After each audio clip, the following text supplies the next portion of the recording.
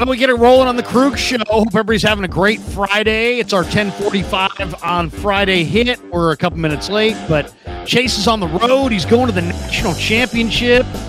2 14-0 football teams. We'll get his thoughts on that. Welcome to the Krueger Show, brought to you by Pig and a Pickle, the best barbecue in Northern California. Check them out in Emeryville and Corte Madera. They're open 7 days a week. We're also brought to you by New York-style Italian sausage, Marin Auto Glass, and Underdog and Mojo Fantasy. Check the link in the description. Use the promo code Krug, and they will match you up to your first $100. Chase, good to see you, man. How are you? Road trip. I always love the road trips. You guys are going from Dallas to Houston today for Monday night's Natty. I can't wait to see it. I really believe that the Huskies are going to get it done against the Wolverines. Both teams are 14-0. Dylan Johnson's health would be my big question going into that thing. Before we talk Niners, Rams, and the playoffs ahead on the Niner front, what are you thinking you're going to see Monday night?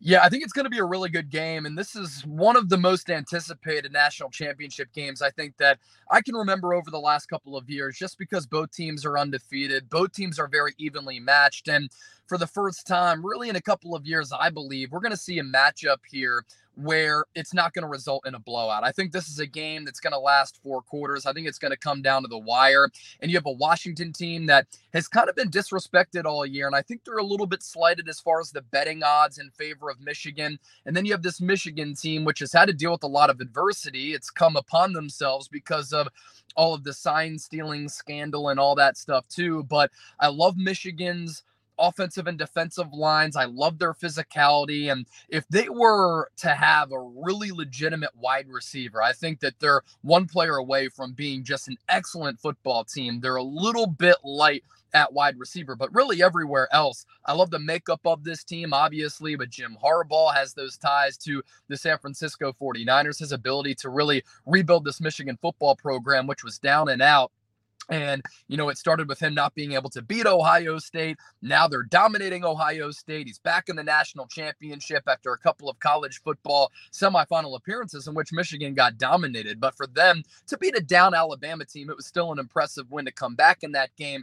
And then the story for Washington is tremendous. And Michael Penix Jr. against Texas had one of the best quarterbacking performances in a college football playoff game that you'll ever see. Ripping throws, throwing dots, maneuvering in the pocket, and their wide receiver talent is honestly better than what some teams have at wide receiver in the National Football League. Like, I'm sure Bryce Young wishes he had the wide receivers that Washington has compared to what they have with Carolina. So I like Michigan slightly, but I think it's going to be a really good game, and I can't wait to cover it over the next couple of days. What do you make of Penix? Because it's so weird. I look at Penix and I see, now granted, he's operating behind a great line. I was talking to Dave Softy Mahler up in the Pacific Northwest the other day, and he's like, he never takes any hits, and he's got all this talent around him, and he's got, great receivers and a terrific line, and he never gets touched. But I mean, I'm looking at the mock drafts, Chase, and I'm seeing JJ McCarthy at 42, Bo Nix at 43, and Michael Penix. Where's Penix here? Penix, they have late in this one, I'm looking at least. They have him a little bit higher, but none of these guys, they've Penix at 9. So that's way high compared to what I've seen in the last month or so. Who do you think's the better pro quarterback, Penix or McCarthy or Bo Nix? And I see greatness in Penix. I mean, I see a guy with just a flat out howitzer. I mean, I saw him play on a night game last year in howling winds in Seattle, and his passes just cut right through the wind. I think Penix is really special. I love him. I think he's as good as any quarterback in this draft. But a lot of the scouts obviously don't, and a lot of the mock drafts don't really think he's a top 10 guy. What do you think of Penix?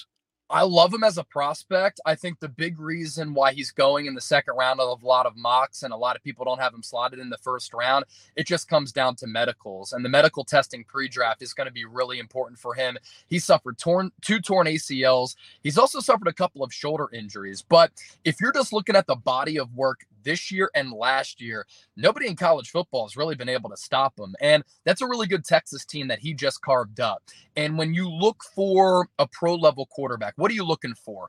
arm strength, throwing with timing, anticipation, accuracy, layering footballs in there. And if you go back and watch that game against Texas, the offensive line was getting beat on the interior. And oftentimes you'll see a quarterback bail out of the pocket. I thought he hung tough. I thought he had really good pocket maneuverability where he was able into a tight space, really just find a little bit of space in order to deliver some throws. He had some pressure in his face from a couple of really, really talented players on that Texas defense, back shoulder balls, long balls, dropping balls in the bucket. I thought it was really important for him to show against a quality defense with Texas that he can throw over the middle of the field in between the numbers, because oftentimes he's been throwing outside of the numbers to the sideline because he has such great wide receiver talent. Probably 2 wideouts who are going to go in the first 2 rounds. Dunze, I think, is going to be a top 10 pick. And when you have that level of talent, you can just throw it to the outside. But against Texas, he was just ripping throws in the middle of the field to the outside. I love his arm accuracy. And I'm not just saying this because he's a left-handed quarterback, but earlier in the year, he reminded me of Tua because he can throw with timing, touch, and accuracy. But I think he's Tua with a much stronger arm. But because of the medicals here, I was talking to one of our draft experts at Chat Sports. He kind of likes him like a Geno Smith type of player, but I think he's much more talented than that. And if he goes out there and he shreds against Michigan, I don't see how a team like the Pittsburgh Steelers don't take an opportunity on him in the first round where he can kind of compete with Kenny Pickett a little bit, who is not as physically gifted as Michael Penix Jr. So I really like the player. I hate the medicals, and the pre-draft medical process is going to be huge for him. But that performance against Texas, as good as it gets from high-level quarterbacking. I love Washington, but I'd love him more if I felt like Dylan Johnson was going to be healthy. And I don't know, the way he looked coming off the field against Texas, I'm not really sure. Now, a lot of people obviously tuning into this want to hear us talk Niners and maybe a little NFL, a little Eagles. Give me your takeaway. It's week 18, but before we get to week 18, let's talk about week 17. Niners went to Maryland and they beat the Commanders, and then they watched Arizona stunningly go to Philadelphia and upset the Eagles. Give me your takeaway on either game. I mean, I know you cover both teams, so you're uniquely positioned to comment here. I mean, the Niner game was fun to watch, but man, the Arizona upset of the Eagles was easily the more compelling story last week. Give me your takeaway from either game. Yeah, so I was here on your show last Friday, and I said from a betting perspective, we're both betting guys.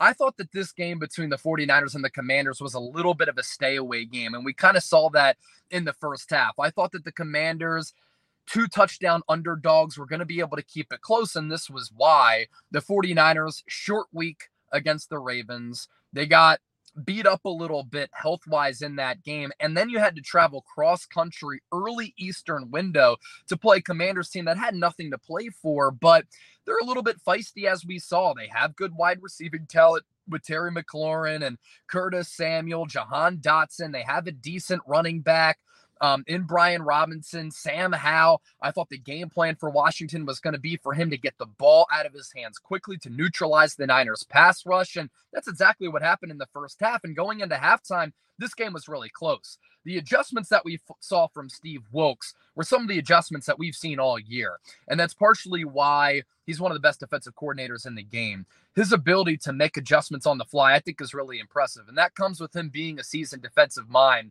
And the 49ers cornerbacks came to play. Charvarius Ward, once again, another really spectacular performance. Deommodore Lenoir continues to play great ball. Ambry Thomas undergoing that hand surgery, so he's not going to play week 18 against the Rams, but I thought he held up very well.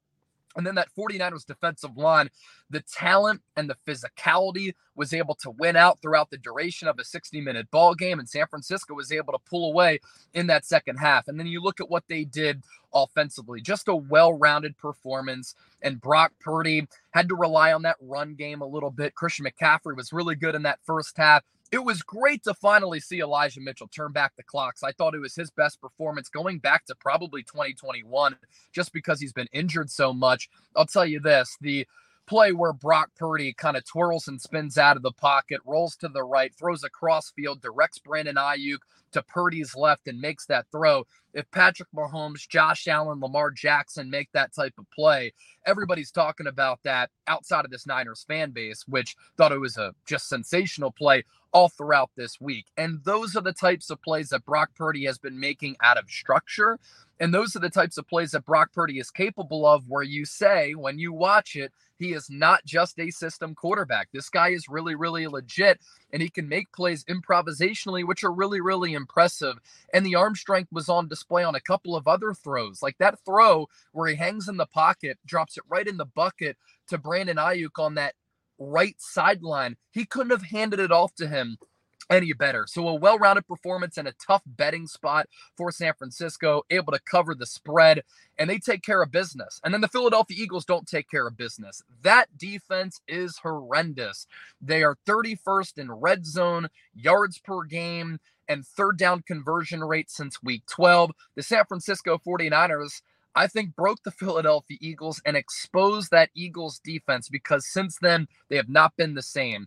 They have really gone downhill. They've nosedived. They've tried to change defensive play callers from Sean Desai, Matt Patricia. It hasn't worked. Their linebacking core stinks. Their defensive line can't get to the quarterback. Their secondary is awful. And this offense for Philadelphia has shown some signs of life in the first half, but they've kind of gone downhill in the second half. And when they've had some opportunities to pull these games out and extend upon some of their leads, they haven't been able to do that. And they're not playing complementary football at all. So going into the playoffs, regardless of how Philadelphia plays against the Giants, this is a team with bad vibes. And this is a team that isn't playing well. They can't close games out. They've had halftime leads by 2 scores in a couple of moments this year. They were up against Seattle. They were up against Arizona. And to give up 200-plus rushing yards to the Cardinals, if the 49ers play the Eagles once again, the playbook is out with what San Francisco was able to do in Week 13. But with the Eagles' inability to stop the run, San Francisco, I think, is going to be able to do whatever they want against that Eagles defense with how bad they are and the identity of it. So I think things are setting up really nicely for the 49ers here going into the playoffs. And I know the title of the live show is, Are We Concerned About the Los Angeles Rams? I am, but I think the only team in the NFC that can stop San Francisco from getting to Las Vegas is the 49ers themselves. Well, that's interesting. What do you think of the Eagles? Are they going to rally in the playoffs, or is it going to be more of the same? Because as you described it, defensively they're struggling. Offensively, they've been inconsistent. I'm starting to kind of see them. There's some cracks too, as far as like people are questioning Hurts. Hurts is, seems like he's uncomfortable at the podium in the media dialogue. Are they going to circle the wagons, or are they going to circle the drain? Right now, they're circling the drain. They've lost 4 out of 5. The sky is falling in Philly. It's wild that I know that Nick Sirianni has failed to make some adjustments with that offense, and I'd like to see more pre-snap motion with what Philadelphia likes to do. They rely on a lot of their playmakers to win one-on-ones, but some of their elite playmakers aren't really playing up to their standards. So I think that Sirianni, because this is his offense, despite him not being the play caller, can do a better job of putting his weapons in a position to succeed and making Jalen Hurts' job a little bit easier. But it's so bad in Philadelphia right now that I put up a poll on the community tab of the YouTube channel that got 10,000 votes, and it's about a 60-40 split.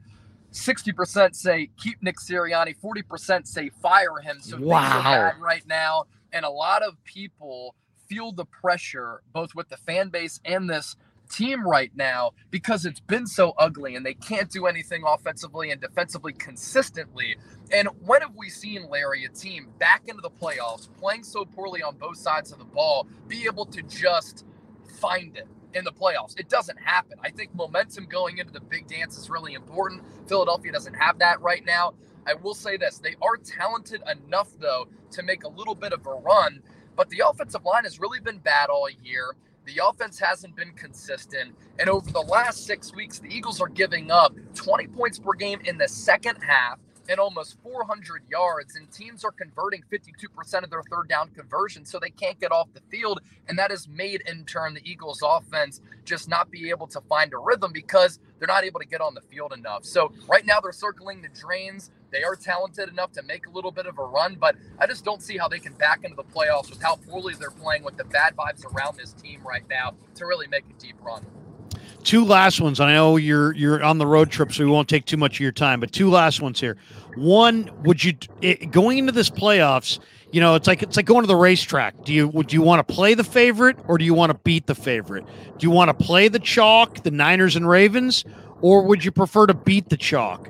Who do you like the Niners and Ravens to get to Vegas, or if not, give me the two teams that you do like.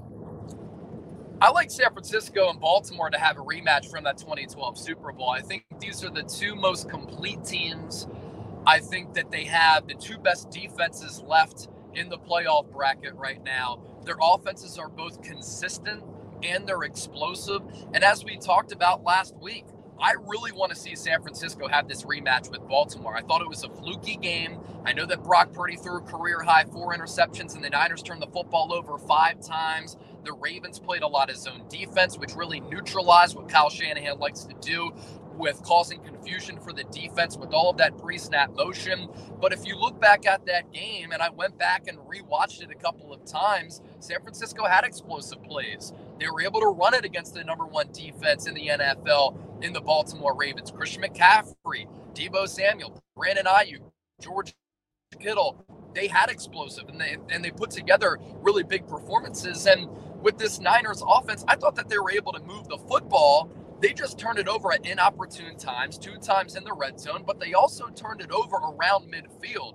So a lot of people want to go box score hunting and say this San Francisco 49ers defense got dominated. They gave up 7 straight scoring drives. Well, yeah, if you want to be a casual and just look at the box score, then you can come up with that assessment. But when Lamar Jackson, who now has his best weaponry that he's had in his NFL career, takes over around midfield, or when the 49ers turn it over around midfield or in Ravens territory, that leads to easy points for Baltimore, and they were able to take advantage on that night. But these two teams are evenly matched. I believe that their strengths match up well with the other team's strengths. And right now, when you look at Baltimore against the field in the AFC, I don't have confidence in any other team in the AFC. I really like the makeup and the construction of that Browns roster, but is Joe Flacco really going to lead a playoff run? I really like how hot the Buffalo Bills are right now. But Josh Allen in the clutch spot has come up small time and time again. And then you look at the road to the Super Bowl for San Francisco in the NFC. Don't trust the Cowboys. Eagles are playing poorly. You look at a Seahawks team or a Packers team that might get into the playoffs. I don't think that they're going to be able to upset San Francisco. Detroit is really good. I like how they're built. I like their mental fortitude, and that starts with Dan Campbell, who has really instilled a toughness in that culture. But that defense, opposing teams have been able to move the football up and down the field against Detroit, and I think San Francisco would be able to do the same. And is Jared Goff going to come into Levi Stadium and knock off the 49ers? I don't think so, and that's why I said a couple of moments ago, with the way that this Rams team is playing, having won 6 of 7, Sean McVay's familiarity with the 49ers. I know that Kyle Shanahan has beaten him 9 straight times, but what happened in the NFC Championship game? They came back from 10 in 2021, and they dealt the Niners that heartbreaking blow, but the 49ers should have won that game. Matthew Stafford elevates his teammates. They haven't been able to run the football in previous years. They're able to do that with Kyren Williams. I like Puka Nacua, Cooper Kupp, and Tyler Higbee as weapons. And Sean McVay is such a creative play caller. You know, they're running pre-snap motion depending on the game between 90 and 99% of the time. So that can allow them to exploit defenses, and it allows them to get the matchup advantage with the play designs and the scheme from Sean McVay. But Matthew Stafford has also faltered in some big spots, and the overall talent of that roster doesn't match up with San Francisco. I think the Niners are the team to beat in the NFC. I think the Ravens are the team to beat in the AFC, and I think they're on a collision course to meet again in the Super Bowl in Las Vegas. I think it would be a terrific matchup, and I think the only teams that beat Baltimore and the Niners are themselves.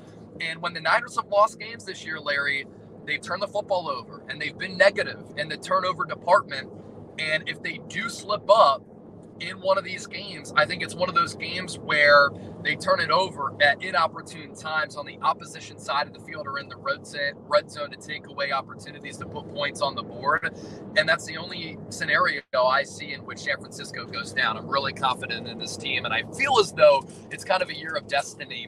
And when you think of what Fred Warner has said, as this team leader, he knows that this team has a great chance to make it back. I think this team feels the pressure because they know the window is kind of closing just a little bit with all of these big contracts that they're paying and the ages of these players.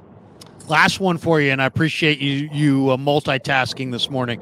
Brock Purdy. Steve Young went on the radio and said, you know what, 3 weeks is a long time to sit out. And he didn't like the idea of Brock not playing this week. I like the idea of Brock not playing this week. I think he's a young player. He's almost like his rookie year. He didn't play a lot of, the most games he ever played in college was 13. If he makes it to the Super Bowl this year, he's going to play 21. So I'm okay with sitting him out in week 18. What do you think of the Niners' plan to not play Brock? They did announce, Lynch announced this morning that Trent Williams is going to play, and many of their starters are going to play because they have to.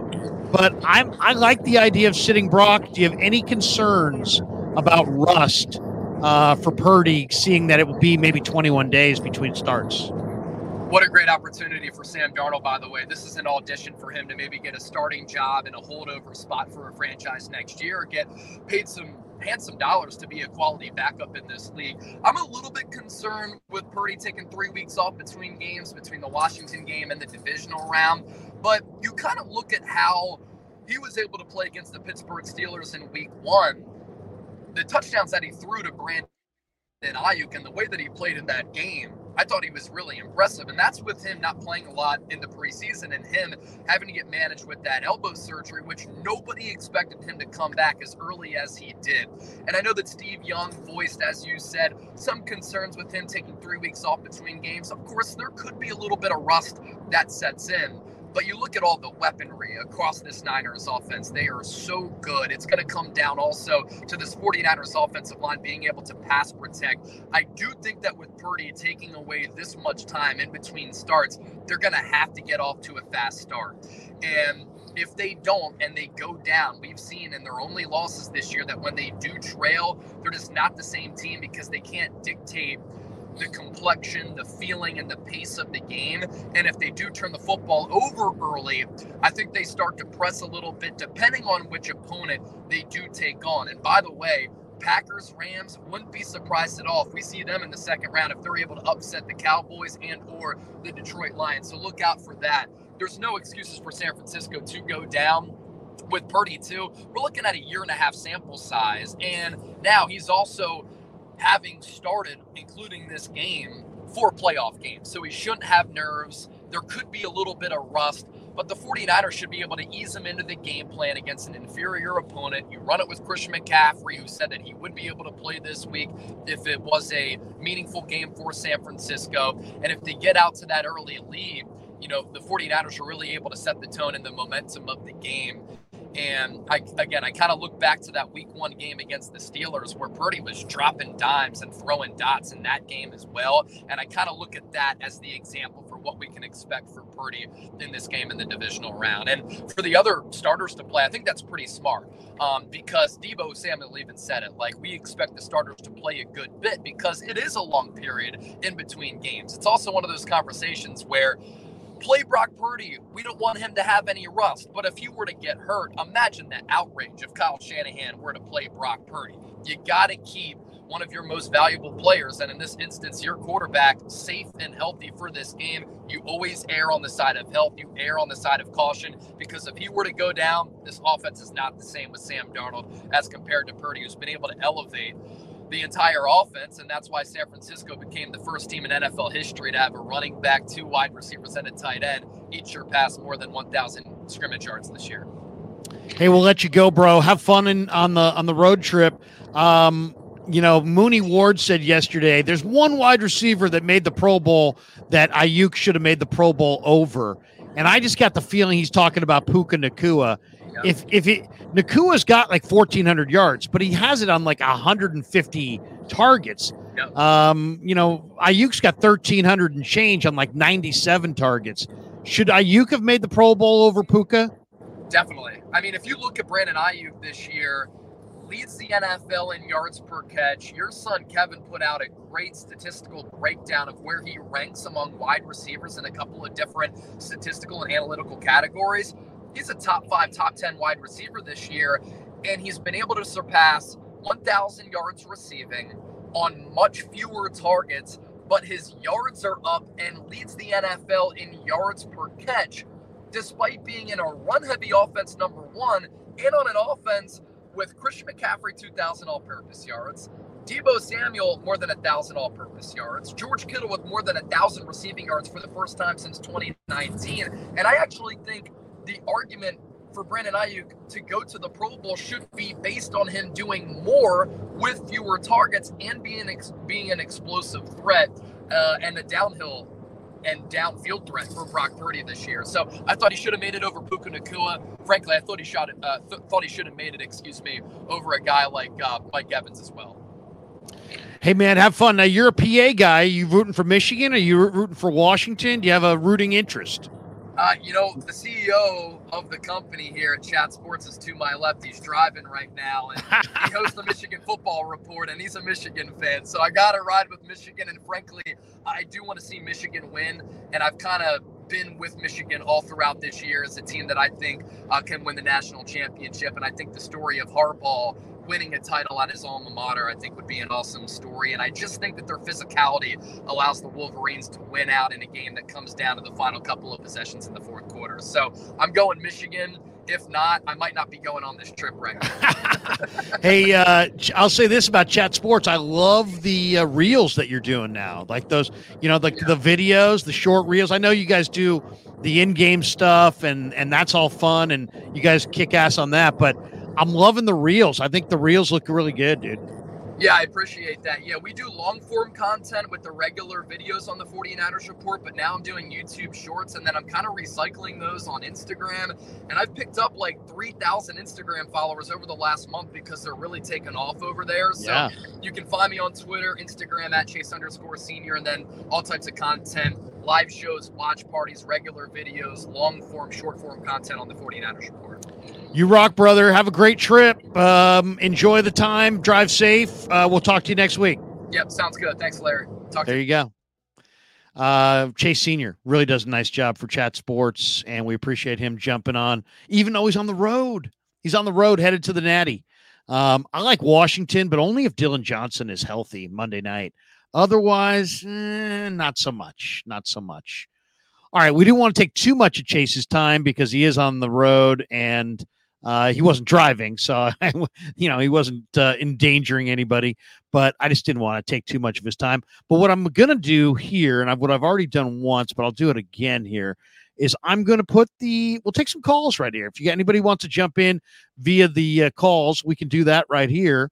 I'm going to put the call link in the chat, and if anybody wants to jump in on a Friday and throw us a call or two, we can take a couple calls. If not, I've just got a few thoughts that I want to share with you guys, and then we will call it a show. We're 28 minutes into the live stream, and we appreciate everybody jumping in. Of course, we're brought to you by Pig and a Pickle, the best barbecue in all of Northern California. Check them out in Emeryville and Corte Madera. They're open 7 days a week in both spots from 11 a.m. till 8 p.m. or until they run out. Pig and a Pickle. Go get the brisket chili. Say hi to Damon and Mary. Tell them that Larry Krueger sent you. And we're also brought to you by New York Style Italian Sausage. Man, I love New York Style Italian Sausage. I made some stuffed mushrooms the other day using the Italian mild, and they came out amazing. It was like Italian mild, a mascarpone cheese. Now I can say it correctly. Scallions, breadcrumbs, garlic, a little bit of parsley, some diced up mushroom stems. Really, really good. I mean, really, really good. They were a hit at Christmas and the day after. So I definitely love a New York style Italian sausage. We just had chorizo the other day from them. We had chorizo and eggs. Is there anything better than a chorizo and egg, burrito from using the New York style Italian sausage chorizo? Amazing. My mouth is watering even just thinking about it. So check out New York style Italian sausage. You can find them in grocery stores all throughout Northern California, and even a little bit past Northern California. You find them in Arizona and Southern California. New York style Italian sausage is absolutely the best. The key is they don't use a bunch of processed stuff. It's way better than their competition. It's really, really good stuff. They only have like 6 ingredients in their Italian mild and Italian spicy, and it's great whether you're grilling them on the barbecue, or if you're putting them in a recipe of some kind. New York style Italian sausage. Mitchell and Ness's. I want to try some of Larry's stuffed mushrooms. Dude, they're really good. They're really good. I mean, seriously, what I do is I look for the biggest mushrooms I can find.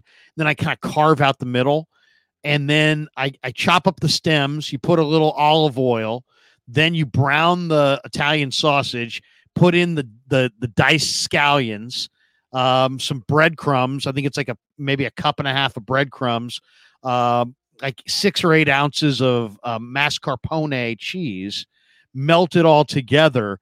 Then you throw a little Parmesan cheese on there as well, and you sprinkle some diced up parsley in there just to give it a little freshness. And then you stir it into a mix, and then you load each mushroom up as much as you can, and then you cook them for like about a half hour until they're brown on the top, and it's just absolutely amazing. In fact, I may make that later on this afternoon just for the hell of it. Just because it's so damn good. But try New York style Italian sausage. You will not be disappointed. We're also brought to you by Marin Autoglass, marinautoglass.com. The one thing that you see a lot in the Bay Area right now is a lot of smash and grabs, and a lot of people are getting their windows destroyed and either shot out or hammered out or whatever. People are stealing things. It's kind of sad. But if that's you, and somehow you come out to your car and your windshield is bashed in or cracked or whatever, and you're sitting there going, what do I do? What do I do? You go to marinautoglass.com, or you give them a call, 415-883-3030. They're going to ask you for your make, model, and where your car's at, and your VIN number, and then they're going to show up with your windshield. They're going to pop out the old one. They're going to sweep away the glass. They're going to glaze in the new one wherever you're at. It's a one-stop shop. They are an amazing company. And believe me, this is the kind of thing. It's almost like, knowing where like your great fishing hole is, or that great golf course that you know about that nobody else knows about. You need, in that situation, somebody who's going to come to where you're at, do it fast, do it cheaply, and get you back on the road as quickly as possible. Marin Autoglass will do all that for you. They're fantastic. I've used them a number of times through the years. Cracked windshields, shot out windshields. And as I said, you just give them some basic information. They show up, they glaze in the new one, and away you go. So really great company, marinautoglass.com on the web, 415-883-3030. And we're also brought to you by Mojo Fantasy and Underdog Fantasy. And check the link in the description. Use that promo code Krueg, Krueg, and they will match you up to your first $100. I'm loving Mojo Fantasy. I'm loving Underdog Fantasy. They do an incredible job. And they're both proud sponsors of the Krueg Show as well. We also have a brand new sponsor coming on in the next week or two, and we're really excited about that. I won't give it away just yet, but I have put the link to the calls in the stream, and if you want to jump in via the calls, we normally go calls on Wednesday night exclusively, and we always talk to Big Mo Easy, but Digital Drew and all of our friends who are out there.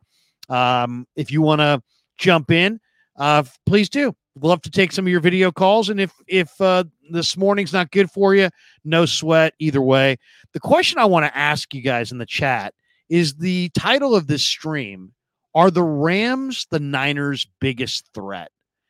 And I'm looking forward to this game on Sunday. I don't know how you guys feel about this one on Sunday, but I feel I'm eager to see it. You say, why? I mean, it's a meaningless game. Yeah, it is a meaningless game. There's no question about it. It's not just meaningless for the Niners. It's meaningless for everybody. It's meaningless for the Niners. It's meaningless for the Rams. There's not a lot of meaning in this thing. Both teams have wrapped up playoff spots. The Niners, of course, have locked up that top seed in the NFC.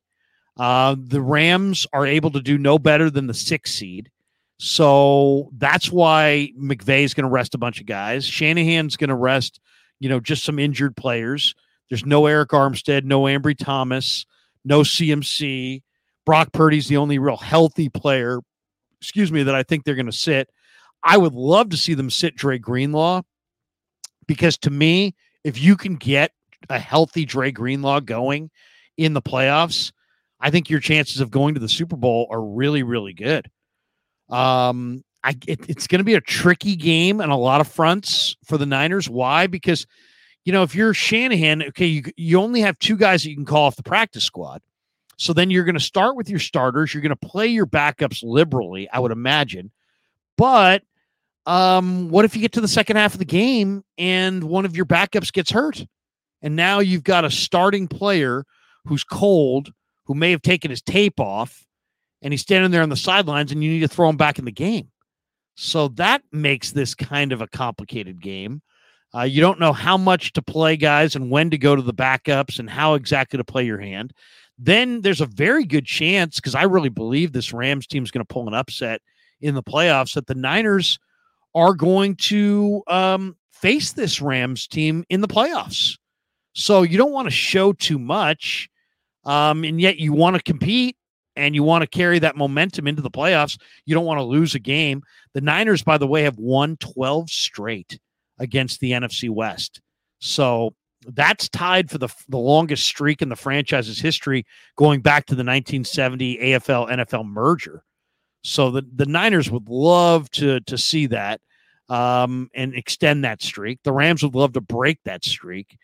A lot of people feel like the Rams are going to win this game because, the 49ers don't have much to play for. But this is going to be about who's got better depth. And I think the 49ers are the team that have the better depth, the more quality depth. And I think the 49ers are going to win the game because their depth is better than the Rams' depth. The Niners starters are better than the Rams starters, but the Niners bench is better than the Rams bench. So I like the Niners to win this game unless Sam Darnold plays really poorly in the red zone. Carson Wentz is going to start for the Rams, and he was only picked up by the Rams on the first week in November. So, and yet Carson Wentz has beaten the 49ers a couple times in history. So it's not like the Niners have a lot of success against Wentz. Wentz has had a lot of success. I think he beat him with the Colts. He might have beat him with the Eagles. The Niners, by the way, have been favored in 25 straight regular season games. It's the second longest streak in the NFL. The Chiefs have been favored in 27 in a row. And no Aaron Donald. He's not going to play. So, I don't know. I mean, I shouldn't say that. They're saying he may play a few plays, but I don't think he's going to play a lot. Let's just say that. So the Niners are the top seed. The Rams are going to be either the 6th seed or possibly the 7th seed, I guess. They could possibly be the 7th seed. And it's kind of interesting. The fact that they're not going to that McVay's not going to play guys, it's consistent with how he's acted in the past, because in the preseason, he sits guys. He doesn't play anybody in the preseason. And it makes me wonder if the Rams would prefer to play the Dallas Cowboys over the Detroit Lions. And I think I would rather play the Dallas Cowboys over the Detroit Lions, but it's really beauty in the eye of the beholder. And how do you feel like you match up? That's really the question. I did a video that I believe is going out today or went out last night, I'm not sure, on YouTube about, the 10 teams in the NFL that are going to the playoffs and what each team's weakness is. And, it's kind of interesting. I mean, for the Rams, I would say their weakness is on defense. They're not a great defensive team. But offensively, they can score 30 points. So they are scary to me. I think the Rams, if you're one of these teams that struggles to put up points, you want no part of the Rams. They've got Stafford, who's phenomenal. Kyron Williams, who's been one of the best backs in the NFL. Their line has played a little bit better than I think people expected. And then they've got Puka Nacua, Cooper Kupp, DeMarcus, the big receiver Robinson. They got Puka Nacua, or they've got Tutu Atwell, who's a burner, and Puka, who's, having as good a rookie year as almost any receiver has almost ever had. And I think the Rams are a tough out. I don't think the Rams are going to be easy to beat. But every team's got a weakness. If you look at Detroit, Detroit's defense, they're 15th in the league in total D, and they're 23rd in the league in scoring D. And if you look at they got Aiden Hutchinson up front, but not a lot else. And on the back seven, they're going to get Chauncey Gardner-Johnson back, which is going to help. But their pass defense has been bad. They're 25th in the league in yards per game allowed through the air.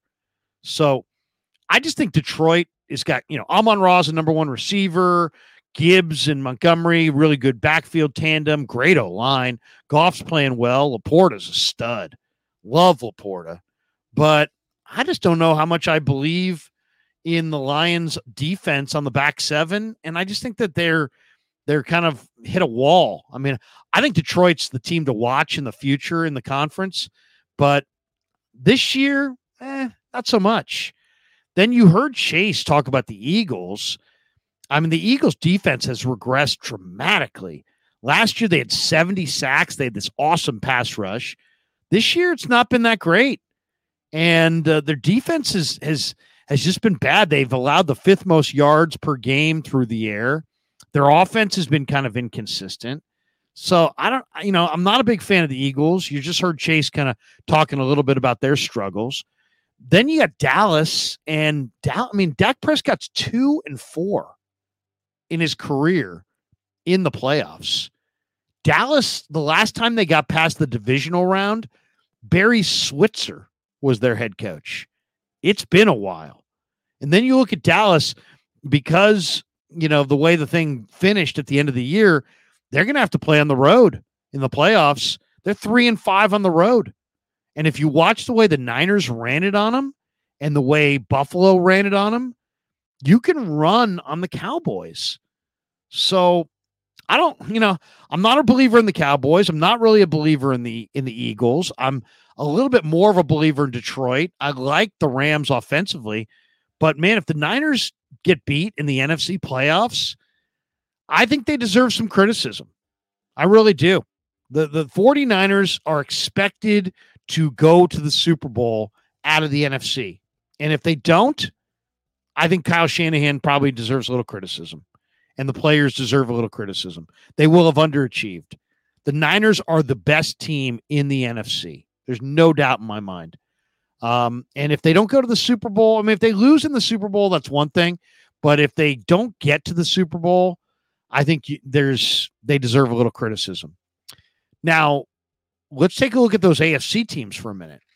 If the Niners get to the Super Bowl, they could take on the Dolphins, which would be an awesome show, man. How incredible would that show be? Shanahan, going head to head against his former coach, McDaniel and Mike McDaniel, and it's just, but the Dolphins haven't won a postseason game in 20 years. It's 2024. The Dolphins' last postseason win was 2000. That was a long time ago.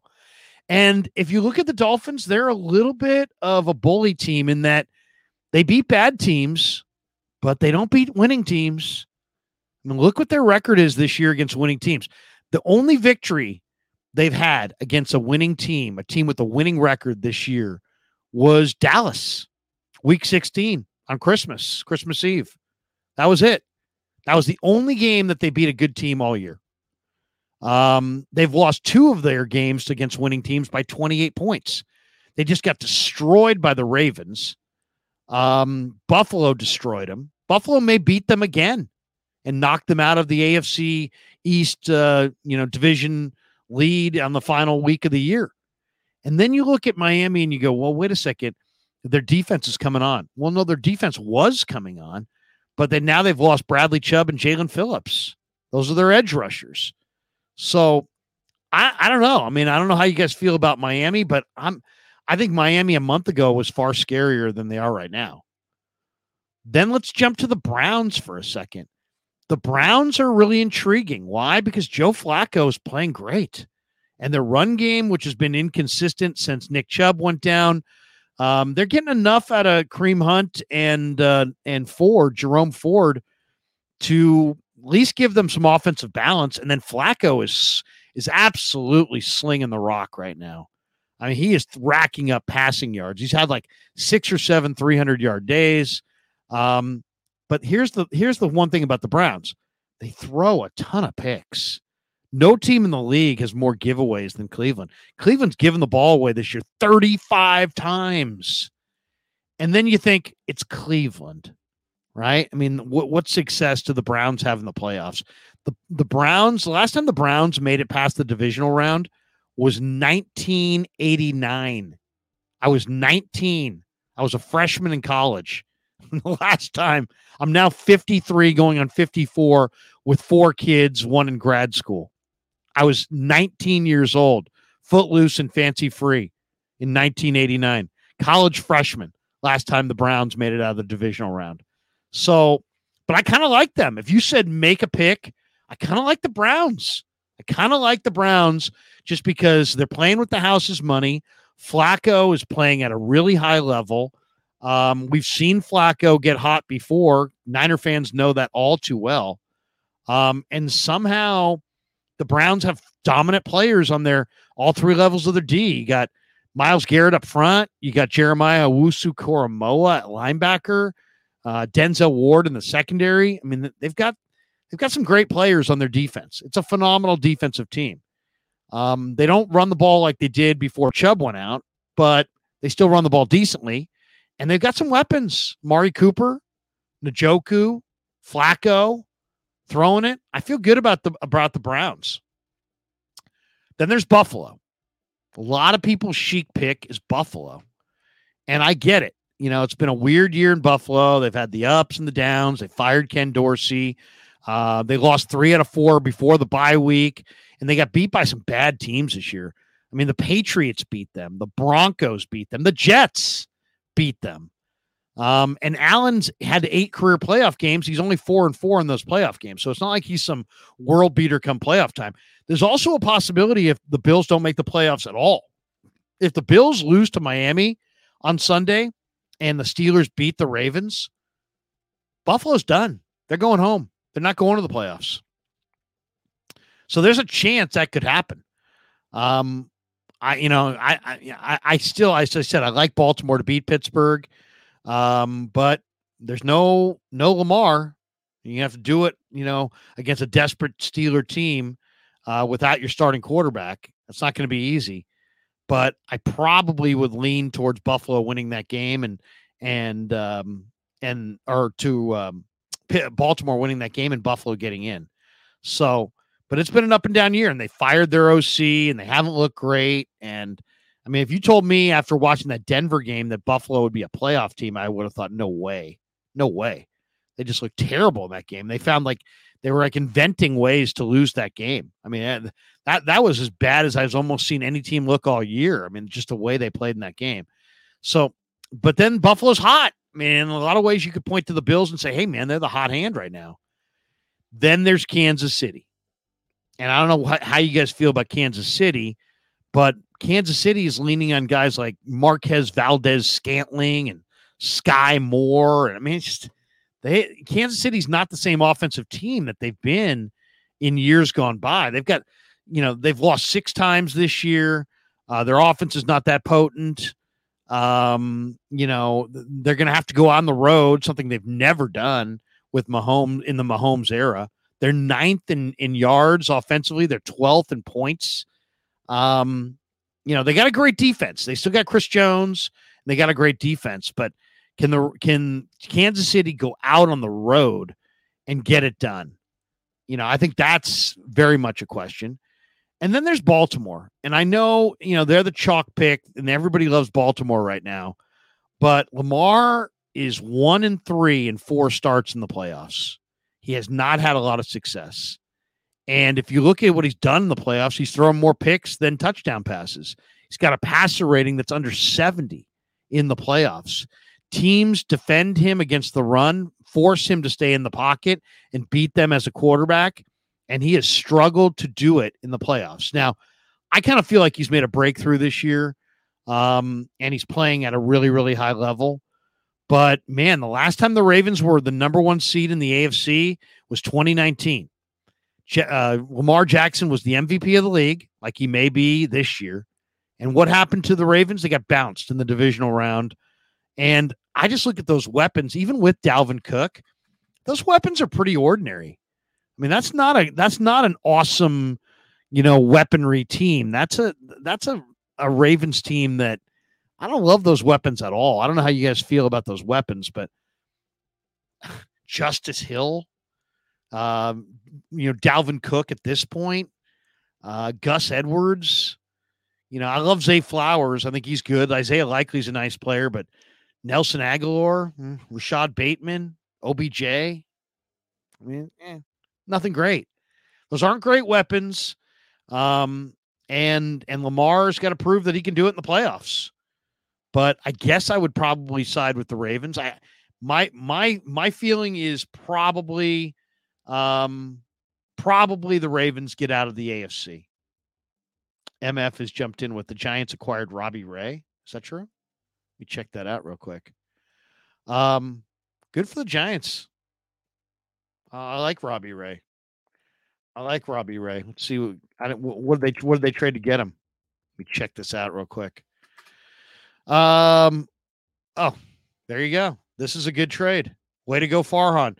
The Giants and the Mariners are in agreement on a trade that will send Robbie Ray to the Giants, Mitch Haniger and Anthony DeSclafani to the Mariners. I like that trade. I really do. That's an exciting trade, I think. Robbie Ray for Mitch Haniger and Anthony DeSclafani. DeSclafani, is just a guy. I don't have any problem with that trade. In fact, I like that trade. People say, all you do is rip Farhan in this. I rip Farhan because Farhan hasn't done shit. He hasn't done anything. Make a deal, make a signing that's worthwhile. Don't sign some kid out of the KBO to a 6-year, $113 million deal and want me to sit here and clap like a trained seal. I mean, come on. That's not going to get me excited. Signing a kid out of the KBO. The KBO is like AA. I mean, that giving Jung-Hoo Lee $113 million is a major, major risk. But Robbie Ray, I like. I mean, Robbie Ray wasn't that long ago. He was pretty good. Let's look at Robbie Ray this last year. He didn't have a good year in 2023, but Robbie Ray has done some good things in his career. He was 13-7 with a 2.84 as recently as 2021, 193 in a third innings, 150 hits, 248 strikeouts. He's not old. He's only 32. 2022, he went 12-12, 189 innings, 163 hits, 212 strikeouts. Those are still good numbers. Last year, he was hurt. He only pitched in one game. So, 8.10 ERA, but his career ERA is 3.96. He's 74-71 with a 3.96 career ERA. Is he healthy? That would be my question, is if he's healthy. But if he's healthy, I love it. I love that deal. He was a 15-game winner for the Diamondbacks, going way back to 2017. I like that pickup. Robbie Ray, 6'2", 225 pounds. He's 32, drafted by the Nationals out of high school. And, DeSclafani is overpaid. Mitch Haniger is hurt all the time. I love that move. At least you're getting probably a solid starting pitcher for an outfielder that the Giants have so many outfielders and DH candidates. Haniger's never been healthy. Haniger, as much as I, thought it was a decent pickup, Haniger just is always hurt. Look at Haniger's batting baseball card. He hasn't played more than 61 games since 2021. So he's been hurt a lot.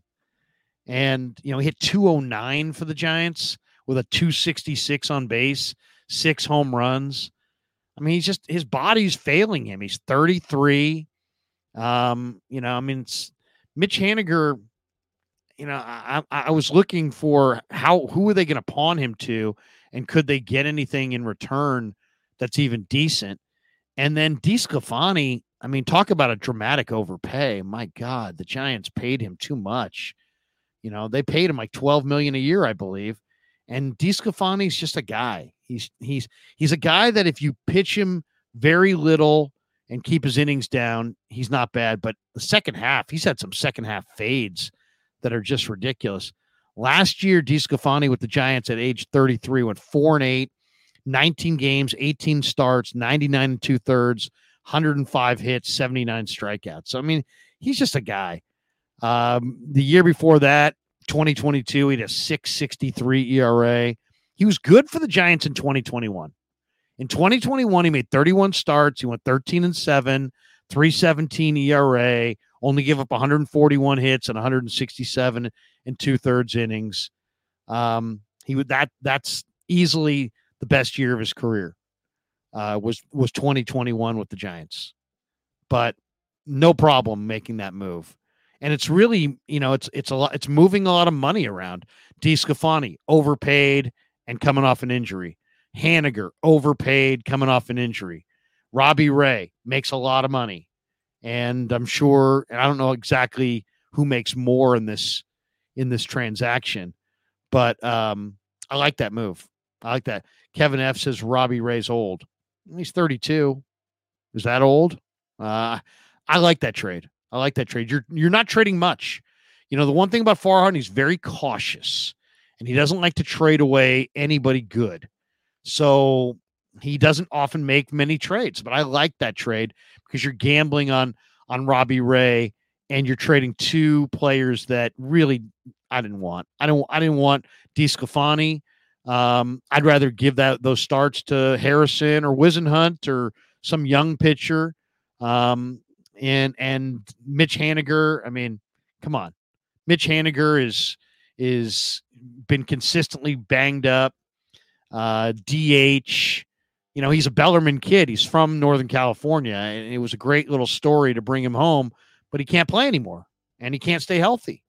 So Mitchell and Ness, I totally agree with this one. He says the Giants better get Cody Bellinger. Yeah, go get Cody Bellinger. My God. B Fatty says at the Krueger show, you hear me, boy? Who's he talking to? You talking to me? You talking to me? Shades by Chardal says Robbie Ray last pitched in 2022. MF says, does this mean the Giants might get Bellinger? Get Bellinger. I mean, there's all these people that are worried about Cody Bellinger. You're going to celebrate Jung-Hoo Lee and be worried about Cody Bellinger? You're going to give a $113 million contract to a guy who played in a level of ball that's commensurate with high A or double A, and you're going to be worried because Cody Bellinger had a couple down years due to a bad shoulder in L.A.? Cody Bellinger was really good with the Cubs last year. He had 306, hit 20, stole 20, can play center, can play right, can play first. God, I hope they get Cody Bellinger. I'd do cartwheels if they got Cody Bellinger. Now, I like this. I like this trade. I think this is a good deal. This to me is a really good deal. I think this is the kind of deal that there's a chance that everybody in the deal is hurt. So there's always a chance it doesn't work out. But you know what? If you can catch lightning in a bottle and get one or two good years out of Robbie Ray, it might be worth it. So I like that. I like the deal. I really didn't want to see DeSclafani clogging up the rotation. And now they get a better pitcher and they clear up their outfield a little bit. I like it. I think that if you're a Giants fan, do you like that move? I do. MF jumps in on the chat. He says, Robbie Ray's coming off Tommy John surgery, and he's owed $73 million over the last 3 years of the contract, though he has an opt-out after 2024. He's expected to return after the All-Star break. Yeah, I'll take my chances with Robbie Ray. Robbie Ray, when he's healthy, is good. DeSclafani, no, not as good. And you're paying DeSclafani so damn much money. And Haniger, what's the trade-off? I mean, isn't DeSclafani make like 12? And isn't Haniger making something like that too? So, it sounds like it's almost a wash money-wise. I think the two Giant guys are going to add to over $20 million of salary going out. And let's just say you're paying 25 for Robbie Ray. So maybe you're taking on a little bit of cash. I'd have to see how it pans out cash-wise. But I like that. MF says Robbie Ray signed through 2026. Okay. But I mean, I'm okay with taking a gamble on that. This guy, Robbie Ray, won the Cy Young in 2021. Shades by Chardal. Yeah, I like it. I like that. So hey, anybody who wants to jump in, we can take. We're only going to go a few more minutes. I got a bunch of things I want to do this afternoon, but if you want to jump in, talk Giants. If you want to jump in and talk Niners or Warriors for that matter, feel free. We can almost do this like a typical radio show. Mitchell and Ness is asking, he says, that Warrior game was a gut punch. Yeah. Oh, my God. He's like, what was your take on it? My take on it is that, and Damon and I talked a little bit about the Warrior game last night. Steve Kerr, I love Steve Kerr. I really do. I've got great respect for Steve Kerr. And, the people who are like, fire Steve Kerr, I'm like, what? You got to be kidding me. This guy's the Olympic coach. This guy's won like 9 different rings. As a player, he played with Jordan. Come on. We can't have a intelligent discussion if you're really going to dig deep on fire Steve Kerr. Okay. I mean, I can't go there. I cannot go there. And I know Cy and some of my hardcore Warrior fans and friends are like, Kerr's done. Kerr's, no, he's not. No, he's not. It's a players' league, and some of those Warrior players in his rotation are imperfect, and they're weird. They're a weird team because the Warriors have so many players that are similar that it's like he doesn't know who to play night after night. Because do you play the young and up and coming players like Trace Jackson Davis and Kuminga and Moody and Pajemski, or do you sit those guys and go with the veterans, Paul and Clay and Wiggins and Looney? And it's like, and it's a tough call because one night the veterans produce, the next night the kids produce. And so Steve's kind of caught in between. It's almost like they need to make a deal to kind of shake things out roster wise. I do not like the fact that Jonathan Kuminga did not play a single minute in the fourth quarter. You started him. He played 19 minutes. In 19 minutes, he took 7 shots. He made 5 of them. He went to the free throw line. He made 6 of 7. He grabbed 4 rebounds. He dished 4 assists. He only had 1 turnover. He was on the plus minus. He was plus. And he doesn't play a minute in the fourth quarter. And you get beat in the fourth quarter by 16. I mean, Steve, come on, man. Play Kuminga, play Trace Jackson Davis, play Pajemski, play those guys. I think if I was, my take on the Warriors is that Looney's had 1 double-double all year, and we're not talking in and out. 1 double-double for Looney, 1. Trace Jackson Davis has barely played at all. I think he's got 3 double-doubles. Play Trace Jackson Davis. He played 4 years in the Big Ten, Steve. The guy knows how to play. So that would be my first message. I would play Trace Jackson Davis over Looney. I got to rip Kerr for not playing Kuminga in the fourth quarter. I mean, what the heck? Play Jonathan Kuminga. He's maybe one of the best athletes in the entire freaking league. He's, you're screwing up. You either screwed up by taking the guy 7th overall, or you're screwing up by not playing him. But, having this guy on your roster, playing him, sitting him, there's no rhyme or reason. He's getting frustrated. He's stagnating. I don't know if they're too clogged on their rotation, and that's why they can't get him consistent minutes. Play Kuminga. And then Moses Moody's a good player too. He's DNP, coach's decision, and he's now out of the rotation, banished to the bench. They need to find a deal where they can trade Andrew Wiggins and trade Kevon Looney and trade Chris Paul and find some better talent, or picks or assets or whatever. They got to thin things out. They got to go with more of their youth. When Draymond comes back, they got to work him back in. They got to figure that whole thing out. I mean, Draymond's got to seriously grow up too. I mean, this is ridiculous. I mean, I realize he's been suspended by the league, but I mean, it's time for him to fly right and play some ball and close his mouth and not get into these battles. This last one where he head slapped Yusuf Nurkic. Come on, man. Come on. I've been defending Draymond Green his entire Warrior career. Even when he cost them the title, I still defended him. But this last one with Nurkic, come on, man. We've crossed the line now. You can't head slap. Deacon Jones head slapped guys in the 60s, in the NFL. You can't head slap guys in 2023 in the NBA. Okay. And that's what he did. It was intentional. It was premeditated. I watched that game. I saw what I was frustrated with Nurkic too. If you watch that game where Draymond head slapped Nurkic flopped 3 times and got all 3 calls.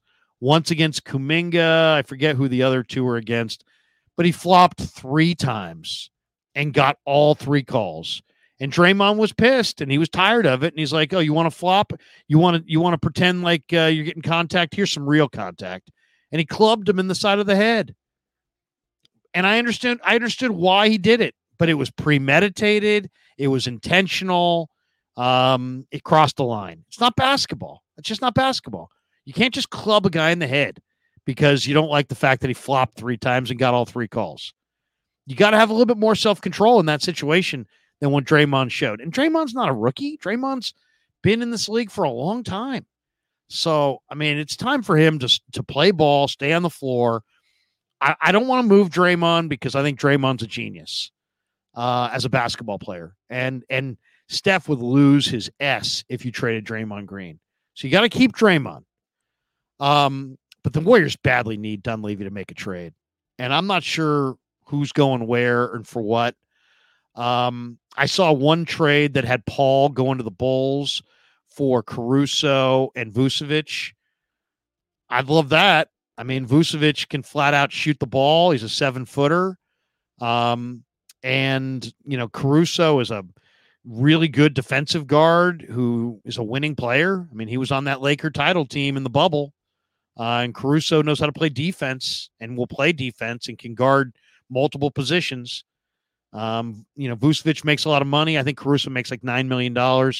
If you can trade Paul's expiring to a team like Chicago, you don't really need Chris Paul on this team. You already have enough veterans. You don't need his leadership, though I like Chris Paul. He's played well. You got Podziemski. Let Podziemski play the backup one. And then you also have Corey Joseph on this team. I've been hearing over and over again how everybody loves Corey Joseph. Great. Play him. Paul's got a $30 million a year contract. And if Dunleavy could turn that expiring into, I look at Chris Paul as the same way I looked at D'Lo when they got rid of KD. They got rid of KD. They didn't have a player to get for KD. KD did them a favor by doing a sign and trade. They got D'Lo. D'Lo didn't fit. Ball hogging guy who pounds the dribble, and he just didn't fit on their pace and space and ball movement, body movement. D'Lo was like the anti-Warrior. He never fit. But guess what? They took on D'Lo, and then Myers turned D'Lo into Wiggins and Kuminga. That was a great freaking trade. Maybe one of the best trades that Bob Myers ever made. Well, they need to do the exact same thing with Chris Paul. I love the Chris Paul trade for Poole, just because you were trading an asset in Poole that was losing value. He was a broken player. He only played half the floor. And, go ask the Wizards GM how easy it will be for him to move off of Jordan Poole's contract. The Warriors dramatically overpaid him. $35 million a year for that guy? No way. So what they basically did was get rid of an asset that was going to be harder to move for an asset that's going to be easier to move. Everybody who wants to hit a reset with their cap is going to want Chris Paul. So you're going to be able to get, if you don't want to hit the reset, and I don't think the Warriors do, though that could be an option. Let Paul just stay with you. But if you don't want to hit the reset, you could turn Chris Paul into two really good players. I think Warrior fans are going to be thrilled by the idea of what they get when they move Chris Paul, because Chris Paul makes a ton of cash. When you make $30 million a year, that means there's two or three players coming back that are probably pretty good. I think that whatever they turn the exciting trade was not Poole for Paul. The exciting trade is what can you spin Paul into? And that's up to Dunleavy now. What can he turn Chris Paul into? So I'm excited by that because, man, if you could get a Vucevic and a Caruso, man, that would be awesome. Not that those guys are just world beaters, but, those guys would be great rotation players and would really help this team. You get a big man like Vucevic who can shoot the rock from three-point land, and Caruso who can kind of blend. In a lot of ways, he's similar to GP2. They're both kind of 6'4", combo guards who play D, but I still love Caruso, and I would gladly take him. But whatever you can spin Paul into, if you can turn him into Siakam, if you pair him with some picks and Moody and whatnot, in my mind, I think the Warriors should. Obviously, you're not moving Curry. They don't want to move Clay, so those guys are sticking. I would not move Kuminga. I would not move Trace Jackson Davis, and I wouldn't move Podziemski. I mean, I guess I would move all of them if I could get the right player. But generally, I want to keep those three young guys and Clay and Steph. So those are the five guys I want to keep. You want Chris Paul, you got him. You want Looney? Gladly, I'll move him. Saric, fine. Wiggins, fine. I would keep Green too. So in my mind, you keep your big three, your Hall of Famers, Steph, Clay, and Dre, and then you keep your three young cores, TJD, Podziemski, and Kuminga. Those six guys stay. Everybody and anybody else that I can move, I'm open-minded to. And I think that gives Dunleavy a lot of options. 187 says they're too old and too small. Yeah, there's no question. They are. They're too old and too small. And I don't know that they're going to win a title with these moves that they're going to make, but they definitely need a shakeup. I mean, this team badly needs a trade. Badly needs a trade. They need a reset. And you know what? I kind of think Dunleavy is going to do a decent job. I kind of have confidence in Dunleavy, and I don't know what that confidence is even based on, really, because he doesn't have a big track record. But there's something about Dunleavy that seems smart. He seems like he can handle Joe. He's got an even keel personality. I kind of like what I've seen thus far out of Dunleavy. And if this last draft is anything, I mean, you got Trace Jackson Davis at 57, and you got Podziemski in round one. Both those guys look good. They both know how to play. The Warriors badly needed some players who know how to play basketball.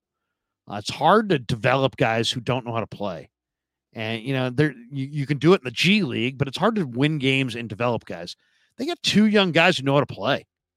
So I'm excited about what Dunleavy has done initially. And I'm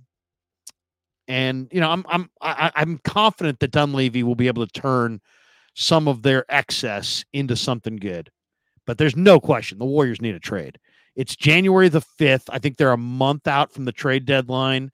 I'm hoping that Mike can make a deal or two and kind of shake things out. And I feel pretty good about it. But last night was bad. I mean, you lose the fourth quarter on your home floor by 16. My God. And some of those looks that the Warriors got offensively in the fourth quarter were just heinous. It's like they really let that one get away. And Denver had beaten them a couple times earlier this year. Warriors played a really good game to build that 16-point lead, and then just whittled that. Denver just whittled it away. I mean, it was Denver's the better team. They got a bunch of guys in their prime. The Warriors aren't on their level, but they should have gotten that win last night. Should have gotten that win. That was a gut punch. And Steph did not play well in the fourth. And where the hell was Kuminga? Scott Rosenberg on the chat says, what happened between Jesse and Damon? Jesse seemed pissed last night. I feel they need to hug it out. Life is too short to be mad. Go pig in a pickle. The like has been smashed. Damon and I have talked about it. Jesse and I have talked about it. It's just too, I don't want to comment too much on any of that, really. I mean, it's just, guys elbowing for position under the boards. I've talked to Damon about it. Damon needs to talk less about other shows and just focus on what he does, because he's good at what he does. And I probably need to take my own advice that I'm giving to Damon and take a little bit of that advice myself and just focus on what we do and not what other people do. And I think Jesse is just pushing back because he's like, hey man, don't put me down. Don't put my channel down. I kind of agree with Jesse as well that, there's no, hey, we're all in this YouTube space. We gotta get along. I mean, you don't have to love everybody's show. You don't have to love everybody, but you got to give them the proper respect. You wouldn't jump on a radio station and bash other people on the station. So you shouldn't jump into the Niner YouTube space and bash other Niner YouTube content creators. So that's kind of where I'm at with it. And I told Damon as much, and Jesse knows how I feel. Damon knows how I feel. And so we're all moving forward. As far as them hugging it out, there'll be no hugging. There'll be no hugging. Jesse doesn't want to hug Damon. Damon doesn't want to hug Jesse. But they're both, and I'll say this because I know both guys. They're both decent guys. And it's just, carving out room under the boards, so to speak. But there's probably no place for it. Shades by Chardal says, Larry, what do you feel about Draymond coming back to practice? Where the hell has he been? My God. So he slugged the guy. I get it. Give him a real suspension. This whole he's going to get help is just such garbage. Did he get help? I mean, come on. Is he really getting help? I mean, come on. I mean, some of that stuff is just such garbage. Yeah, he's going to get anger management help. No, he's not. He's getting a paid vacation is what he's getting. And as far as I don't even think he needs anger management training or any of that. He just needs to stop head slapping guys in an NBA game. And this idea that Draymond didn't know what he's doing. No, Draymond knows it. Draymond's a genius. He knows exactly what he's doing. And the Warriors have tiptoed around. The one thing I will criticize Kerr for, and I would do it if he was sitting right here. He's tiptoeing around the veterans too much. I loved what I read this week about him sitting down with Klay Thompson and saying, hey, Klay, just play with joy. The one thing about Klay is he played with joy when he was on the come up. And now here he is in the twilight, and he's looking like he's having a hard time handling the twilight of his career. But he's got a much more powerful presence now, and he just needs to play with joy. If he just plays with joy, you've made $200 million. The Warriors offered you a 2-year deal for $48 million, and you said no. You're not worth 2 years and $48 million. Do I have to be the one to tell you that? Does Steve have to be the one to tell you that? I mean, is your ego so freaking big that somehow? I mean, have you gotten to a point, Klay, where $24 million a year is disrespect? Really? I wish somebody would disrespect me that way. $24 million per year is disrespect. They paid you a ton of money while you were hurt. All right. So I think Klay, who's made $200 million between the Anta money and his NBA career, take if you care about your legacy and you care about this franchise and you really love the Bay, and I really believe he does, then don't tie your respect as a man to your salary. We respect you as a man, but you're not worth $48 million on a 2-year deal. You're not. He's probably worth more like $15 million, and he's in decline. And it's sad, and it's like we all have to come to grips with it. Pro athletes, and I've heard this said many times. hey, you know what? It's easier to accept a lesser role in a new room. And if that's the case, then maybe he needs to go. But I would hate to see him go because I love the guy as a player. I mean, he's one of my favorite Bay Area athletes of all time. Klay Thompson is gold. He is absolutely gold. The Warriors invited me out to a basketball clinic years ago, and I got the picture sitting right here on my wall, and I brought my two young boys, and Kev was probably, looking at the picture, he's probably 11 or 12, and Ben was probably 7 or 8. And they came out and they got to take pictures with the gold medals and meet KD and Draymond, and Steph and Klay did like a Splash Brothers basketball camp thing. And dude, Klay Thompson could not have been better with the kids. I mean, he is a big kid. He's like a jumbo kid. And that's the Klay Thompson that I absolutely love. And he's the same guy. He's just lost his way through the years, and he's getting a little bit angrier about the frustrations that he's gone through. And he's, he points to his ring finger and he goes at Devin Booker, and it's like, dude, you don't need to do that. You don't need to do that. And he's a very powerful presence. And if he would play with Joy, I think their whole chemistry would be better. And I think Kerr finally had that conversation with Klay where he's like, hey man, just enjoy the twilight. You're great. We love you. Everybody loves you.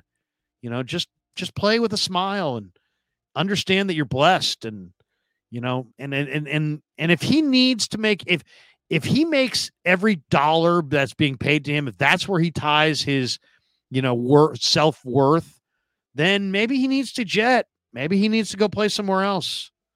And be, some overpaid guy on some other team.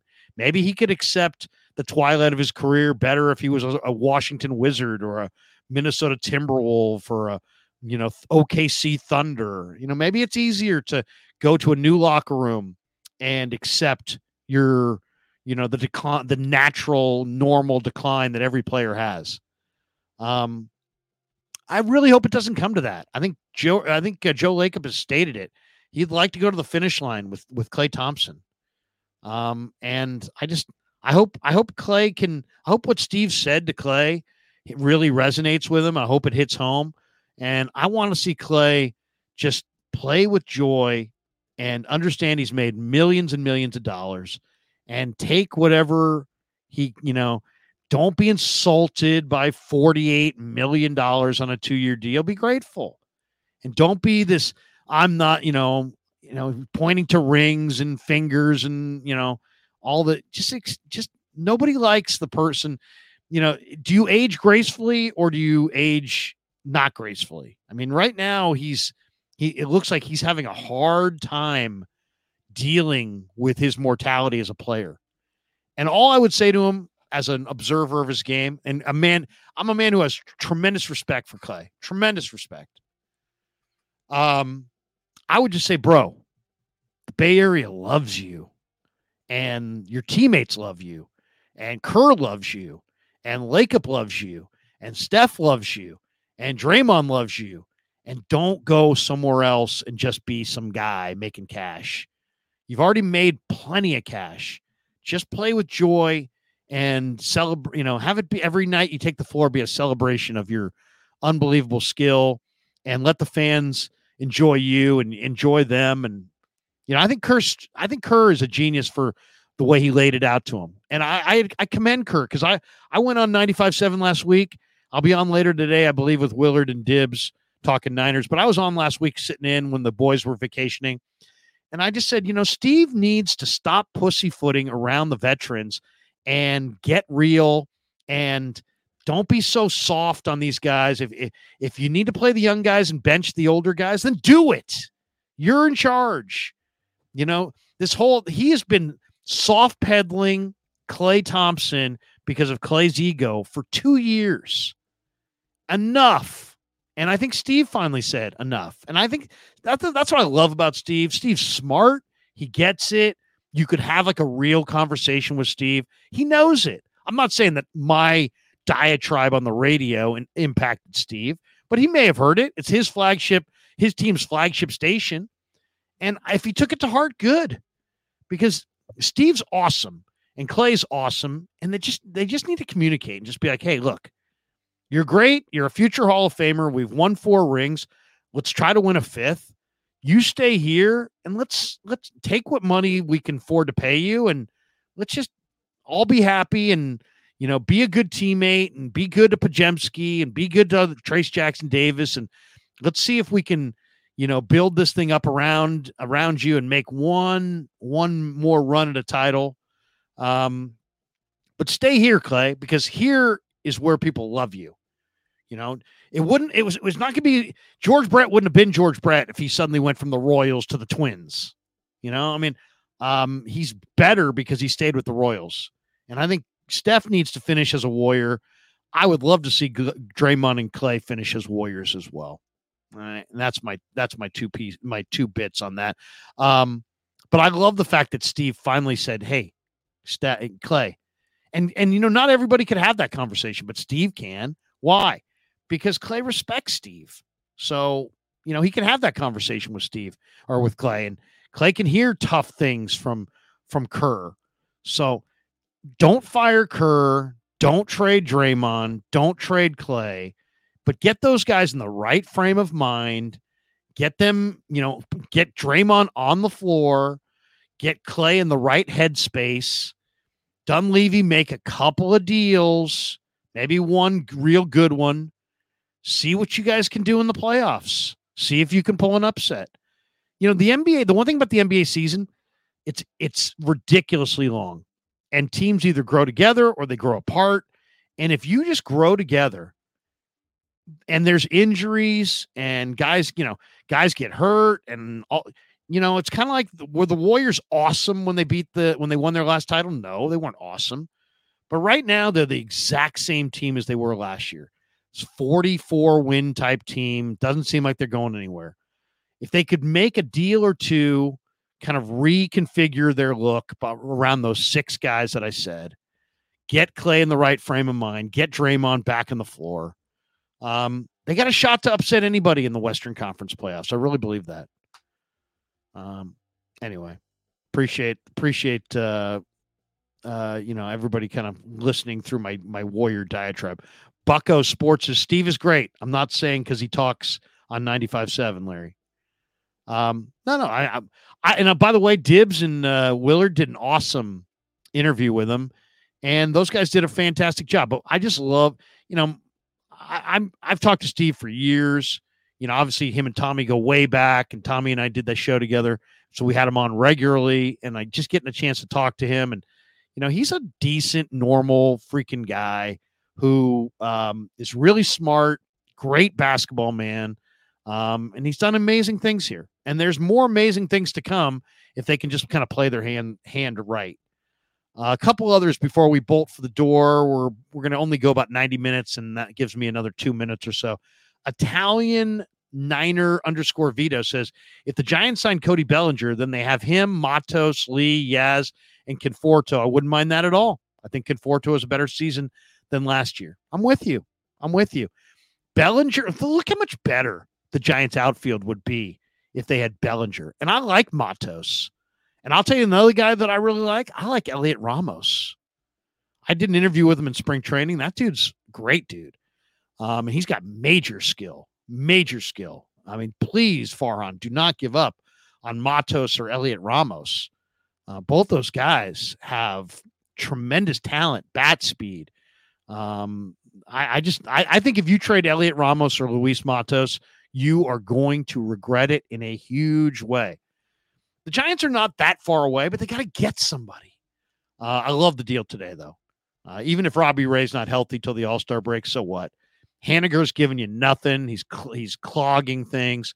DeSclafani, there was no spot in the rotation for him. I'd rather pitch Harrison or Wisenhunt or Black or one of these guys they have coming out of the minor leagues than DeSclafani. So great deal by Farhan today. And if that lays the groundwork for a pursuit of Bellinger, I'm all for it, man. I am all for it. I love Rhys Hoskins, by the way, too, just from the idea of Rhys Hoskins supposedly has told Dave Fleming that he loves the Giants. He's a Sacramento guy. I went to Sac State. He went to my brother's kids go to Jesuit and went to Jesuit. He's a Jesuit high school kid who played at Sac State, who wants to be a Giant. I mean, come on, Farhan, make that happen. You can't sign Rhys Hoskins. And people are saying, well, he's not good defensively. Who cares?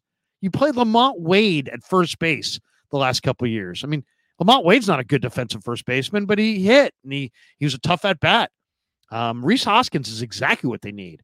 Big right-handed power hitter. If Rhys Hoskins had been healthy and didn't tear the ACL, he would have put up 30 bombs and 100 RBIs, and you wouldn't be able to afford him. The fact of the matter is he wants to play for your team. If I could do anything for the Giants, I would sign Bellinger. I would sign Rhys Hoskins. Oh, look who's in the house. I sent the invite, and there he is. The man, the myth. From NorCal Sports Network, the great Dan Cochimilio. Danny, I'm glad that you jumped in. I saw the Giants made a move, and I immediately sent you a text. I didn't hear back, and I thought maybe Danny's doing something else, or maybe he's on the air. But did you hear about the trade today? I did. It's funny. The last 3 appointments that I've had, because I was working in September late, and then the Giants fired Kapler, and I was on appointments. Great day in Giants history. Yeah. Then I had a little bit of an eye injury, and had to have surgery. Was out of work for a couple months, and as I'm going down to Tucson for some work, Ohtani signs. And then today, the new year starts, and I'm back out on another appointment, and the Giants make a trade. So I guess every time I'm out on business, the Giants finally do something. So basically, what my message from that is you and Farhan need to get to fucking work. Exactly. If you guys would just freaking work every couple days, maybe we get something done. I love, before you weigh in, let me just give you my quick 30 seconds. I love this trade. I really do. Haniger is banged up and he's been hurt and is gonna be hurt. And I love the idea of bringing home a Bay Area son. He's a San Jose guy, Bellerman, the whole deal. But it just didn't work out. He's gonna be hurt. He's always gonna be hurt. I know that. So goodbye, Haniger. And DeSclafani was just, it's like he's there, but he's like a first half guy. He's really like a 10 to 15 start a year guy who on a good team would be like your long man. You give him a 10 to 12 starts. You pitch him as a long man out of the pen, but they freaking way, way overpaid both those guys. And to move them out for Robbie Ray, who also is making a grip of cash, I love it because Robbie Ray, when he's healthy, if he can get healthy, is a legit major league middle of the rotation starter. He's a former Cy Young Award winner. I love this trade. Give me your breakdown on it. Yeah, I agree. I like the trade for those aspects. They're dumping $30+ million in salary. I don't know what they're dumping. $30 million. Well, between Haniger and DeSclafani. Oh, you mean, but they're also taking on Ray, who makes 26 or whatever, right? Yeah, I don't know what Ray's. I got to look his up. I think he signed a little bit roughly similar to what Gosman did a couple years back. I think Robbie Ray's in the 25 million range. I'll have to check Cots, but I don't know, when is Ray out till. I know he's coming off Tommy John. Is he out till mid-season? I thought MF or somebody in the chat said maybe mid-season. Okay, so mid-season, then he's got an opt-out, which, he's not going to take the opt-out. He makes too much money. Yeah, and he's coming off of an injury, so doubtful. He's not going to have time. So, yeah, it tells me that maybe some more moves are in the works. Hopefully, I would hope this is a deal that would maybe free up some money to go get Bellinger. Well, that's what there's been. I'm just speculating, Danny, but so many people in the chat have speculated on Bellinger. I want Bellinger. I really do. I think he'd be the key guy. I think, I put something out the other day, what I thought the Giants should do. I think they should go after Bellinger. It was extensive, by the way. I saw it. It was an extensive breakdown. It was very extensive. Yeah. overhaul. They need an overhaul. And Bellinger's a piece that you start with because he's 28 and he's right. had an MVP season, had a couple of rough seasons after injury, but it looks like he's on the way back. And if you're ever going to try and land a superstar, you've got to start with, some guys that have star potential to sign with. We broke down the rosters the other night between a 1 and a 5-star player on the Giants. And we said, how many 5-star players the Dodgers had? Of course, they had, Ohtani and Betts and Freeman and some 4-star guys. The Giants, I consider a 5-star a superstar, a 4-star an all-star, a 3-star an average player, and 2 below average and 1, dog meat. Giants are full of they average about 2.5.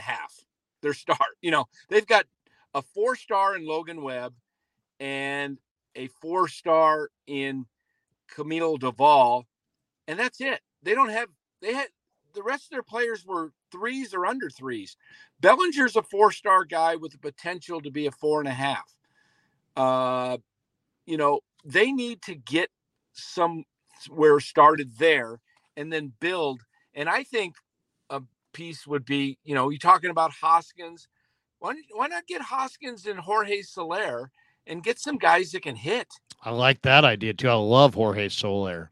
Soler's he hit 36 bombs last year in Miami, and he doesn't cost that much. You might be able to get him relatively cheap, right? Oh, you get him for $15 million AAV a year, less than what you're paying Haniger. And go out and get some pitching. They've got Ray that maybe that pans out second half of the season. And, I even put out a tweet earlier today from an article from ESPN. I expected a lot of flack from it, but why not take a shot at Bauer? At least you can have a team-friendly contract with Trevor Bauer because he's coming off of, the issues he has. You can put clauses in that contract that give you an escape. Plus, he's not going to sign for a ton. You go out and sign a Blake Snell for 6-7 years, and I'm telling you, that could look really bad after a couple years. I agree. I like Snell. And they could use Snell, but it's just like you're gonna pay a ton, and he's never pitched 200 innings ever. No, I like the Bauer deal because you could probably get him for nothing. 1 or 2 years. And and the article I read on ESPN said he wants a second chance. He realized he made a lot of mistakes and he wants to correct that. Does Farhan have a relationship there with him? I don't know. I think he was with the Dodgers after Farhan came to the Giants. So I'm looking up the deal on the money on the Ray, Haniger, DeSclafani.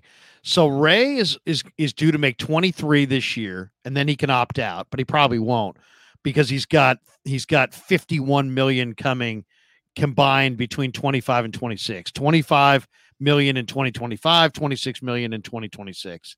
So they got him for obviously, they've got $70 million or whatever, $75 million roughly. Yeah. Haniger is due 17 million this year, 15.5 next year. So they still owed Haniger 32.5 million. So, that right there is basically almost, it's a little less than half of what Ray's making. And then DeSclafani's got this last year at 12 million. So, in comes this year, 23 million, out goes 29 million. Right. So they actually saved $6 million if they're on the deal for just this year. Next year they'll be taking on almost 10 million between Ray's deal coming in, Haniger's deal moving out. And then of course, obviously 26 million in 2026. So, it's 73 million basically, or 74 million coming in Ray, and 30 million going out, 29. And 44 million going out. So they took on $30 million basically over the course of this deal, but they also got Ray for 3 years, and he's only 32, and he's Right. a lefty, right? I mean, Robbie Ray's, and he's better than DeSclafani. So I mean, I like it. So they clear money this year, though. So and they don't have a lot of guys signed long term. Nope. So maybe this is a way for them to throw a few extra. The one thing that just absolutely enrages me is when I read that article, or I read the I didn't see the interview or check out the interview yet between Farhan and Kawakami, but somewhere in that interview, Farhan said that they may have to cut office personnel because of a high payroll. I mean, you've got to be freaking kidding me. I mean, that's like the dumbest, worst PR thing to ever say. I mean, you're talking about Charles Johnson, one of the richest guys in the world. I mean, and you're gonna talk about firing office workers because of a payroll when you bought the team for $400 million and it's worth $3.5 billion or whatever. I mean, it's just It's like, are these guys? I mean, for rich, smart guys, they sure sound dumb. Yeah, exactly. It really is. It's unbelievable the things they have come out with and said. I got to believe that if Farhan is, I mean, he's got to be feeling the pressure. There's got to be deals in the works. The one thing I know about Jerry DePito at Seattle, he makes a move with other moves in mind. And they're already talking about Seattle getting Luke Raley now. That DePito's probably got 2-3 moves in his pocket he's working on. Farhan makes what's the deal with Seattle and the Giants, by the way? I mean, that's getting, kind of almost I'm wondering if, Farhan has a side relationship going on there or something. It's like these guys, I'd love to see the number of minutes that DePito and Farhan have spent on the phone together in the last couple of years. How many deals is that, Danny? It's got to be about 5. It's at least 5. They did 3 in like a week with Seattle a couple of years ago. And they were renting here's a weekly rental rate. It's like Mike Ford was there for a couple of days, and then there's like, okay, we're sending him back now. The guy's coming off the IL. I know. Come off. We'll send him back to you. I mean, what the heck? Those guys are just like fast friends, man. Yeah. I think Farhan maybe picks up the phone and says, "Hey, Jerry, I'm getting a lot of pressure. I need a deal done. I gotta get." Oh, geez. Yeah. We got this super chat from Calby. Says Baggerly is reporting the deal is cash neutral in 2024 because the Giants are paying Seattle $3 million and $1 million each to Haniger and DeSclafani in assignment bonuses. So what I said to you about the Giants gaining $6 million, they're cash neutral. They're cash neutral in 2024. All right. Well, either way, though, I'll take that. I mean, it does clear up 2 roster spots as well. So something's coming, right? I mean, you cleared up 2 roster spots because basically you're probably sticking Robbie Ray on the 60-day IL. So that doesn't count against the 40. So getting rid of Haniger and DeSclafani tells me there's a free agent or 2 to be signed here in the days ahead. Yeah. And, if you believe the reports, I mean, who was it that was reporting? Was it Nightingale? Who was it that was reporting that the Giants are on the verge of signing a Boris client? And people were speculating that it's either Chapman or Snell. Passan, that was it. Put that I want Bellinger more than I want Chapman. I mean, granted, we had the live stream on your channel, which was so much fun with Casey Schmidt, and I would encourage people go to NorCal Sports Network and check out how long was that show, Danny? How long do we have Casey on for? A few hours, but it was for over an hour. I mean, it was definitely over an hour. I like the idea. Now, maybe it's because I like Casey Schmidt, but these people that are ripping Casey Schmidt's glove, dude, how many people would get called to the big leagues and they're a third baseman and then asked to play short and could actually even do it for a day, let alone the way that kid did it? I don't want to see people ripping Casey Schmidt, and people are making it sound like, oh, Casey Schmidt can't hit. You asked him to play shortstop and he was a rookie. Let him settle in at his actual natural position, third base. Let him settle in, get the taste of the speed of big league pitching and all that. And then let's see what he is. I feel like people who are like Casey Schmidt can't hit have no idea what they're talking about. Yeah, he was the Barney Nugent Award winner down in spring training last year. He was hitting like crazy in spring training. Granted, it's spring training, but he was hitting to all fields. And I'll say this about Casey. They drafted him, and all the comparisons were that he had the makings of a glove of Matt Chapman. Right. Now you're talking about a couple years later, signing Matt Chapman and blocking the guy you drafted, which makes zero sense because you're not paying Casey anything but the major league minimum. Right. Why are you going to pay Chapman $150 million when you got Schmidt sitting right there? Exactly. And he's 5-6 years younger. He's not coming off, Chapman's already had hip surgery. Have you seen Chapman's baseball card? Chapman hasn't hit over 250 in like 4 years. Yeah, 5 years. 5 years. I put that out the other day. He has not hit he's hit 278 once, and the rest of his career he's been under 250. It's like, and he's played for 6 or 7 years. So last year he hit like crazy in the month of April.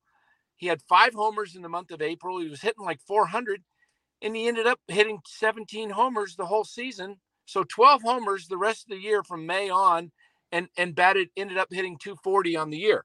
So all of his numbers were, propped up with a great April.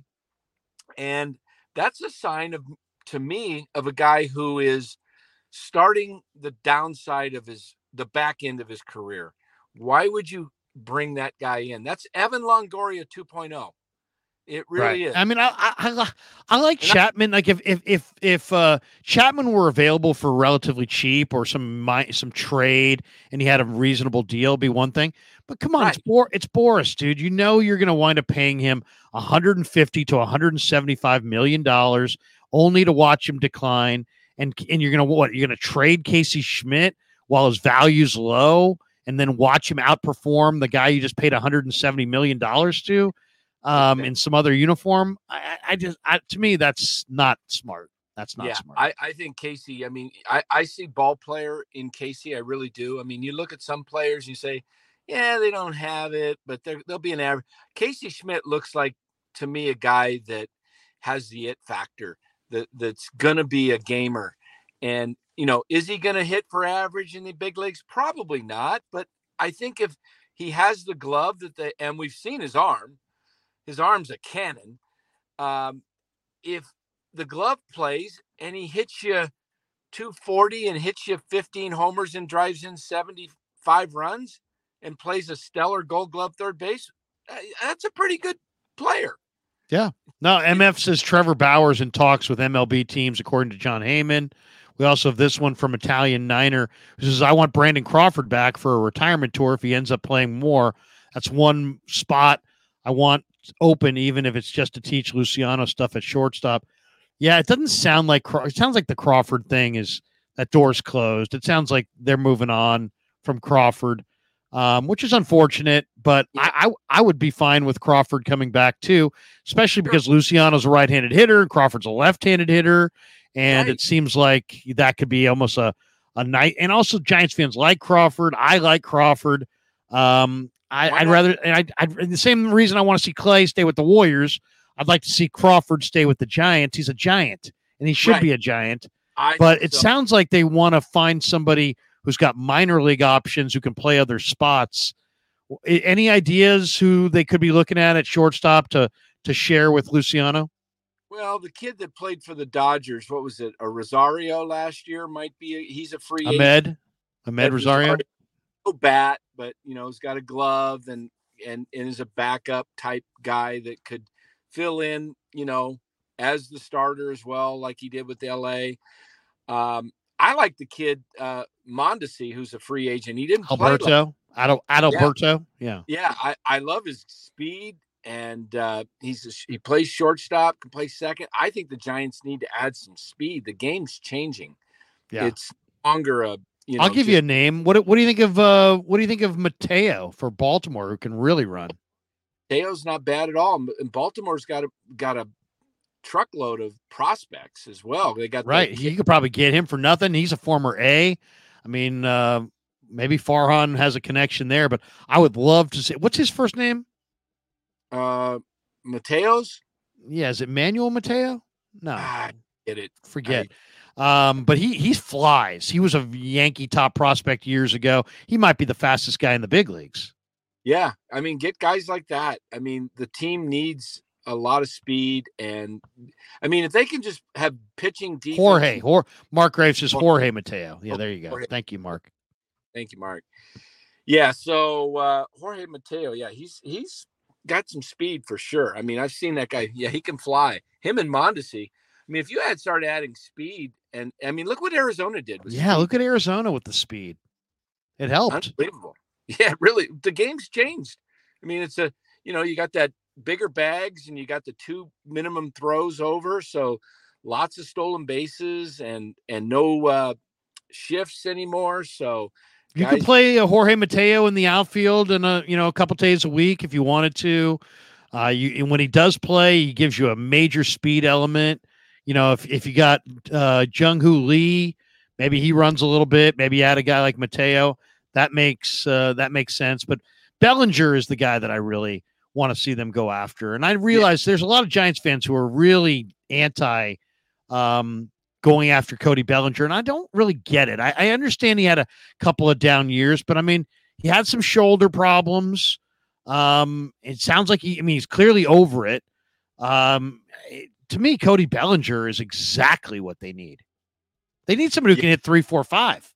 Right. Oh, yeah. I mean, imagine if they signed Bellinger and Soler and then had Bellinger in the 3 and Soler in the 4. You look at then I'm excited. Then I'm giving NorCal Sports Network a run for them postgame. Yeah, exactly. I mean, we actually will want to talk about the Giants. Yeah. I mean, I didn't talk a lot about the Giants this year because I was fucking bored. Oh, believe me, Larry, we're coming up with all kinds of trying to come up with material because we're doing these shows nightly. I'm having to do Farhan impersonations, and it's getting. Who was on last night? I saw the first part of the show, but you guys were teasing guests, and then I had to go do something. I couldn't hang out, and I didn't get a chance to go back and watch it. Who were the guests last night? Oh, that was Fargan, as with the. Is that you? Yeah, that was me with the with the Fargan glasses and the boiler. I had to put a pillow in my stomach and put Farhan's plaid shirt on and talk fantasy football and be real glib. And then we had Eric as Kapler, as Cabe Krapler. Oh my God. Yeah. So we had to, for entertainment purposes, we had to talk about coconut oil. I'm just so glad they moved on from Kapler. I just couldn't stand Kapler. MF says, Larry, I think it makes sense. Farhan signs a big bat like Bellinger. The offense is bad. Yeah, I mean, that's the one thing. But people talk about the Giants and they're like, well, they got to get more pitching. Well, dude, does anybody care that they were the worst offensive team in baseball for like 3.5 months? I mean, Can we not? Is it against the rules to have like an offense that's not putrid? I mean, imagine if you added Bellinger and, like you said, a Mateo or a Mondesi, and I mean, you start bringing some speed element to the and athleticism to the team. I mean, if that Mondesi's a left-handed batter as well, I think he might even be a switch hitter. Mondesi, can he play other spots? Yeah, he can play all the infield spots. Well, there you go. I mean, it sounds like they want somebody who can play multiple spots and maybe even has minor league options. We'll see. I don't think he has minor league options, but I mean, I'm okay with that. I'd like to give Luciano a real run. I'd love to see Schmidt and Luciano on the left side of that diamond get a real run, because what if they can do it? If they can do it, you've got 2 young studs that you developed, you drafted, you promoted, and Giants fans, that will resonate with Giants fans. sometimes I kind of wonder if Farhan even understands who's he marketing to. Do you understand that Giants fans don't want your parade of shit? They want to see farm system guys that you drafted, developed, and brought to the majors. That's what they want to see, sprinkled with some really exciting free agents. And you don't even need to win. Just be competitive. Yeah, just be competitive. Got it. That's what I'm saying. And I'm taking some slack from people that don't want to see Luciano or Schmidt. I'm like, at what point do you got to start developing your own players. You can't sustain, these free agents every year and these guys in the middle. Luciano is 22. He's exciting. He's exciting. Exactly. He's going to be a great player at some point. Maybe he's going to need some seasoning and maybe get sent down. And that's why but let him play the first couple months. Let's see what he's got, because you know what? This is the time to develop. If you're not going to go out and make this team a contender for a wild card this year, then this is the year to play those young guys. And, if you went out and got a Bellinger, got a Soler, got a Hoskins, now you've got 3 legitimate bats in the lineup, and you can move other guys if you need to. You supplement that with the younger guys in Schmidt and Luciano, and then you got Bailey. And then in a couple years from now, you got those guys as your foundation of your team. They're no longer the young guys. And then that's how you build it. Even the best teams in baseball don't have 9 veterans. Look at the Rangers last year winning it all. They had Jung at third base, and they brought up the kid, the lefty, Evan Carter. And he's a great young guy, great young player. Hey, did you see, you looking at MF's Jim Bowden thing here? He says, Shota Imanaga is a finalist of the Red Sox, Cubs, Angels, and Giants, according to Jim Bowden. Do you know anything about Imanaga? They call him, his nickname is the throwing philosopher. He's a lefty out of Japan. He's 30 years old. He led the Japan League in strikeouts, so he has more strikeout potential than Yamamoto. But he's also a fly ball pitcher, gives up a lot of home runs. So well, that's not interesting. Yeah. So that's less interesting. Yeah. He's 5'10", 190 lefty. Average fastball is 92. Says it tops out at 96, which that's pretty good. Changeup, curveball, slider is his repertoire. Not an overpowering guy, but he finds success because he's got command and he's got a killer changeup. Yeah. I mean, 2-time All-Star. Fly ball part. I mean, San Francisco's probably a decent place for that. Starter, though, right? He is a starter, yeah. But again, he's used to pitching in Japan on, like Yamamoto, on 6 days. So you're going to need. Oh, that's a factor. Yeah, you need more starters if you're going to have him. He's not a guy that's going to give you 32 starts. He's probably going to give you 26. So, and he's got to sign by next Thursday, the 11th. That's the end of his posting period. So something's got to come down. And I'm thinking, it sounds like he may be the guy that has to sign first, because Boris is fine with waiting. He wants to see what Imanaga is going to get before he does anything with Snell and Montgomery. So as far as Robbie Ray, by the way, he's 32 now. He won the AL Cy Young Award with the Jays in 2021. Parlayed that into a 5-year deal with the M's for $115 million.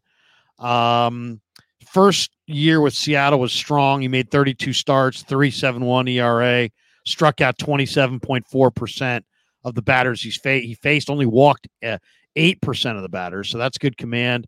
In 2023, made 1 appearance, and then he was shut down and had elbow surgery because he had a flexor tendon and had a reconstructive UCL deal. So sat out the rest of 2023. And when was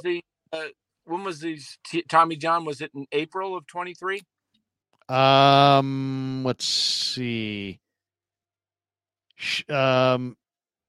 He made one appearance, shut down. So he probably had the surgery. It sounds like in either late May or late April or early May.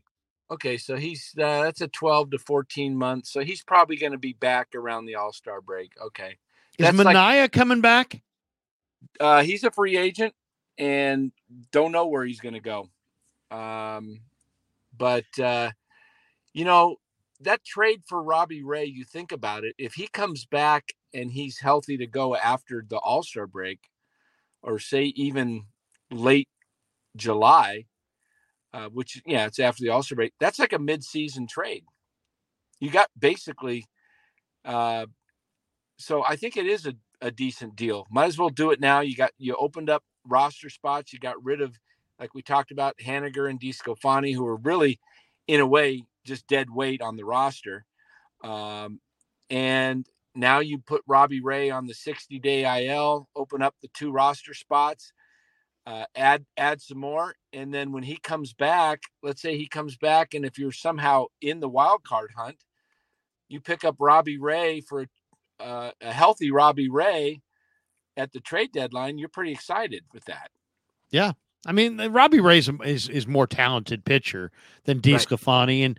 and DeSclafani and Haniger were just clogging the roster. I mean, they were failed signings. You overpaid for DeSclafani, you overpaid for Haniger. You needed to move off of those guys, and now you get it's like your bad money for our bad money kind of a thing. But I think you're probably getting the best player in the trade. And if Robbie Ray can come back and do something. It might be a disaster if Robbie Ray's elbow's forever terrible and he can't pitch again or something like that. But either way, DeSclafani and Haniger were just clogging spots that you needed to give to better young players. So I got no problem in this deal. Right. All right, Danny, I think I'm going to jump 2 hours in, but I appreciate you jumping in. Are you streaming later today for people who want to check out NorCal Sports Network? Yeah, we'll stream tonight at 8:00 California time. We'll discuss the trade a little, further there, and any other potential moves the Giants might be looking at. Finally, good to see something happen, though. Seriously, I mean, it's January. I mean, I'll tell you this: forget Farhan, and it's easy to bash Farhan, and because he hasn't done anything, but it's partly out of his control. MLB needs to figure this out. They're getting led around as an industry by like 3 or 4 power agents.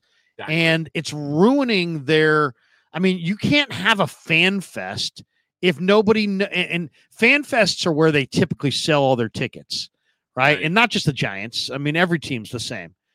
You can't have a fan fest, in the off season if everybody waits until spring training or 2 days before spring training to sign. And it's like, baseball is people make their summer plans. It's like, in the Giants are no different than the Cardinals. The Cardinals draw from all over the Midwest, and people come up, whatever, the I-70, and they're all, coming from all kinds of different places, and they're making plans. We'll go in and we'll watch this series. Well, they're not going to do it until they know who's on the team. And if you don't tell them who's on the team until January, middle of January, spring training is 6 weeks away, and there's hardly been any movement in the free agent market. I mean, it's all going to come down, but it's like, come on, guys. I mean, do you guys have any? It's like there's such a disconnect between the agents, the signings, and marketing the sport to the fans. And it's like baseball, Manfred's a joke. And I don't like his impact on the game.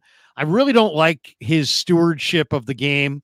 They're now getting worked by these agents who are doing it all for greed. And it's like, you know what? Make these guys, the winter meetings is absolutely a disaster. It used to be like really exciting. Winter meetings, there's gonna be a bunch of trades. Nobody makes any trades. Oh, there'll be a bunch of signings. There's no signings. I barely even tuned into the MLB network during the winter meetings because I knew nothing was going to happen during the winter meetings. Right. Everybody's upset about it right now. I actually thought of something the other day, and I thought, I know the Players Association probably wouldn't go for it, but why not try and work something out where you say, okay, the free agency opens up right after the World Series, like 3 or 4 days. So that's early November. You could have the entire month of November to be negotiating, have the signing period from December 1st through December 31st. Get guys signed the entire month of December. You can compete with the NFL during football season with all these signings happening for 31 days. College football. And the wives of the players would go for it too, because they want to make sure that they know where they're going to live. Yeah. And if they got to pull the kids out of school and make their own plans. I guarantee you Major League Baseball wives are not the ones in favor of waiting until 10 days before spring training to make all these transactions. Right. And then if you did that, I mean, trades you can do anytime, okay? Trades are open, but free agent signings, get them signed, and you can put tiers on the players, 1 through 5. Guys that are lower in, those guys you can sign them all the way into spring training, whatever. But put tiers on these guys. They do that all the time in sports. This is for free agency, for compensation. They say, okay, this is you get a 4th round draft pick for this guy because he was this level of a free agent. So if you get these guys in the top 5 tiers, they got to be signed. If they're not signed by December 31st, make them ineligible to play the first 15 games of the season without pay. Agent gets docked, player gets docked, and the team, if they sign players after January 1st, if they wait, they lose, let's say, a draft pick or international pool money. That way there's skin in the game for the player and the team for things to get done in the month of December, because you don't want it to make some exceptions for the injured guys if you need to. Exactly. But do something, because this is like unbelievable. We're dragging on into January 5th here, and half the free agents, more than half, haven't even signed yet. Well, and then you've been a season ticket holder. When do the Giants typically, I know you're not right now, but when do the Giants typically approach the season ticket holders about re-upping? In the past, it had to be done here by early January. Yeah. So, I mean, and they're asking for you to re-up in September, I'm sure, right? Oh yeah. Last year they did. Lou Marston said they made you sign the end of, they wanted a commitment. Well, how do you make a commitment when we don't know what commitment the team's making? I mean, it's like, come to my restaurant. What's on the menu? I don't know. I don't know if I want to go. I mean, it's like, it's the most ridiculous thing of all time. It's like, I mean, it's so entitled and so like, guess what? Baseball fans have choices with how this is not air. It's not water. It's not a resource that we have to survive. This is disposable income and entertainment, and people want to make those decisions on their own time frame. But baseball is losing out every team by not having, because to me, it seems like every time you sign an exciting player, like if the Giants sign Cody Bellinger tonight, there's going to be a bunch of people who buy tickets, a bunch. So why would you hold that off until, way, way late? Wouldn't you want that ticket buying time to open up fast? I mean, I would feel, could you imagine if your livelihood was to sell Giants, suites or tickets right now? You're hating Boris. You're hating all this stuff. There's nothing really to talk about. The only talk has been negative because nobody's done anything. And it's like, well, wait a second. You want me to invest, but you can't even tell me what I'm investing in. It's just, they're totally tying those guys' hands. I mean, that would be a tough job right now. Yeah. So, well, all right, Danny. We'll have you join NorCal Sports Network when anything bigger happens. Yeah, I have a great rest of your Friday. We'll talk to you soon. All right, Larry. Thanks. Bye-bye. There you go. The great Dan Coachmino. Join NorCal Sports Network tonight. Him and Eric do a really nice job. All right, that's going to do it for us. Went a little longer than I thought we were going to go. We got Kenny Seeger saying, Larry, what do you got going on tonight? Are you back on? Dinner party. Wife has booked me for a dinner party. Friday night dinner party. So I will be dining with other people, making chit chat. I mean, seriously, I don't do it a lot, but I got to make the wife happy. So, dinner party tonight. So we'll not be on later on tonight doing stuff.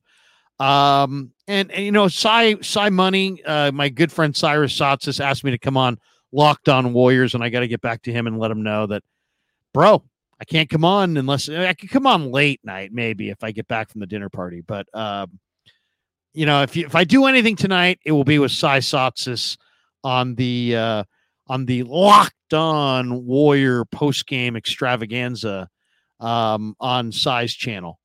So on Locked On Warriors. So I'll touch base with Cy.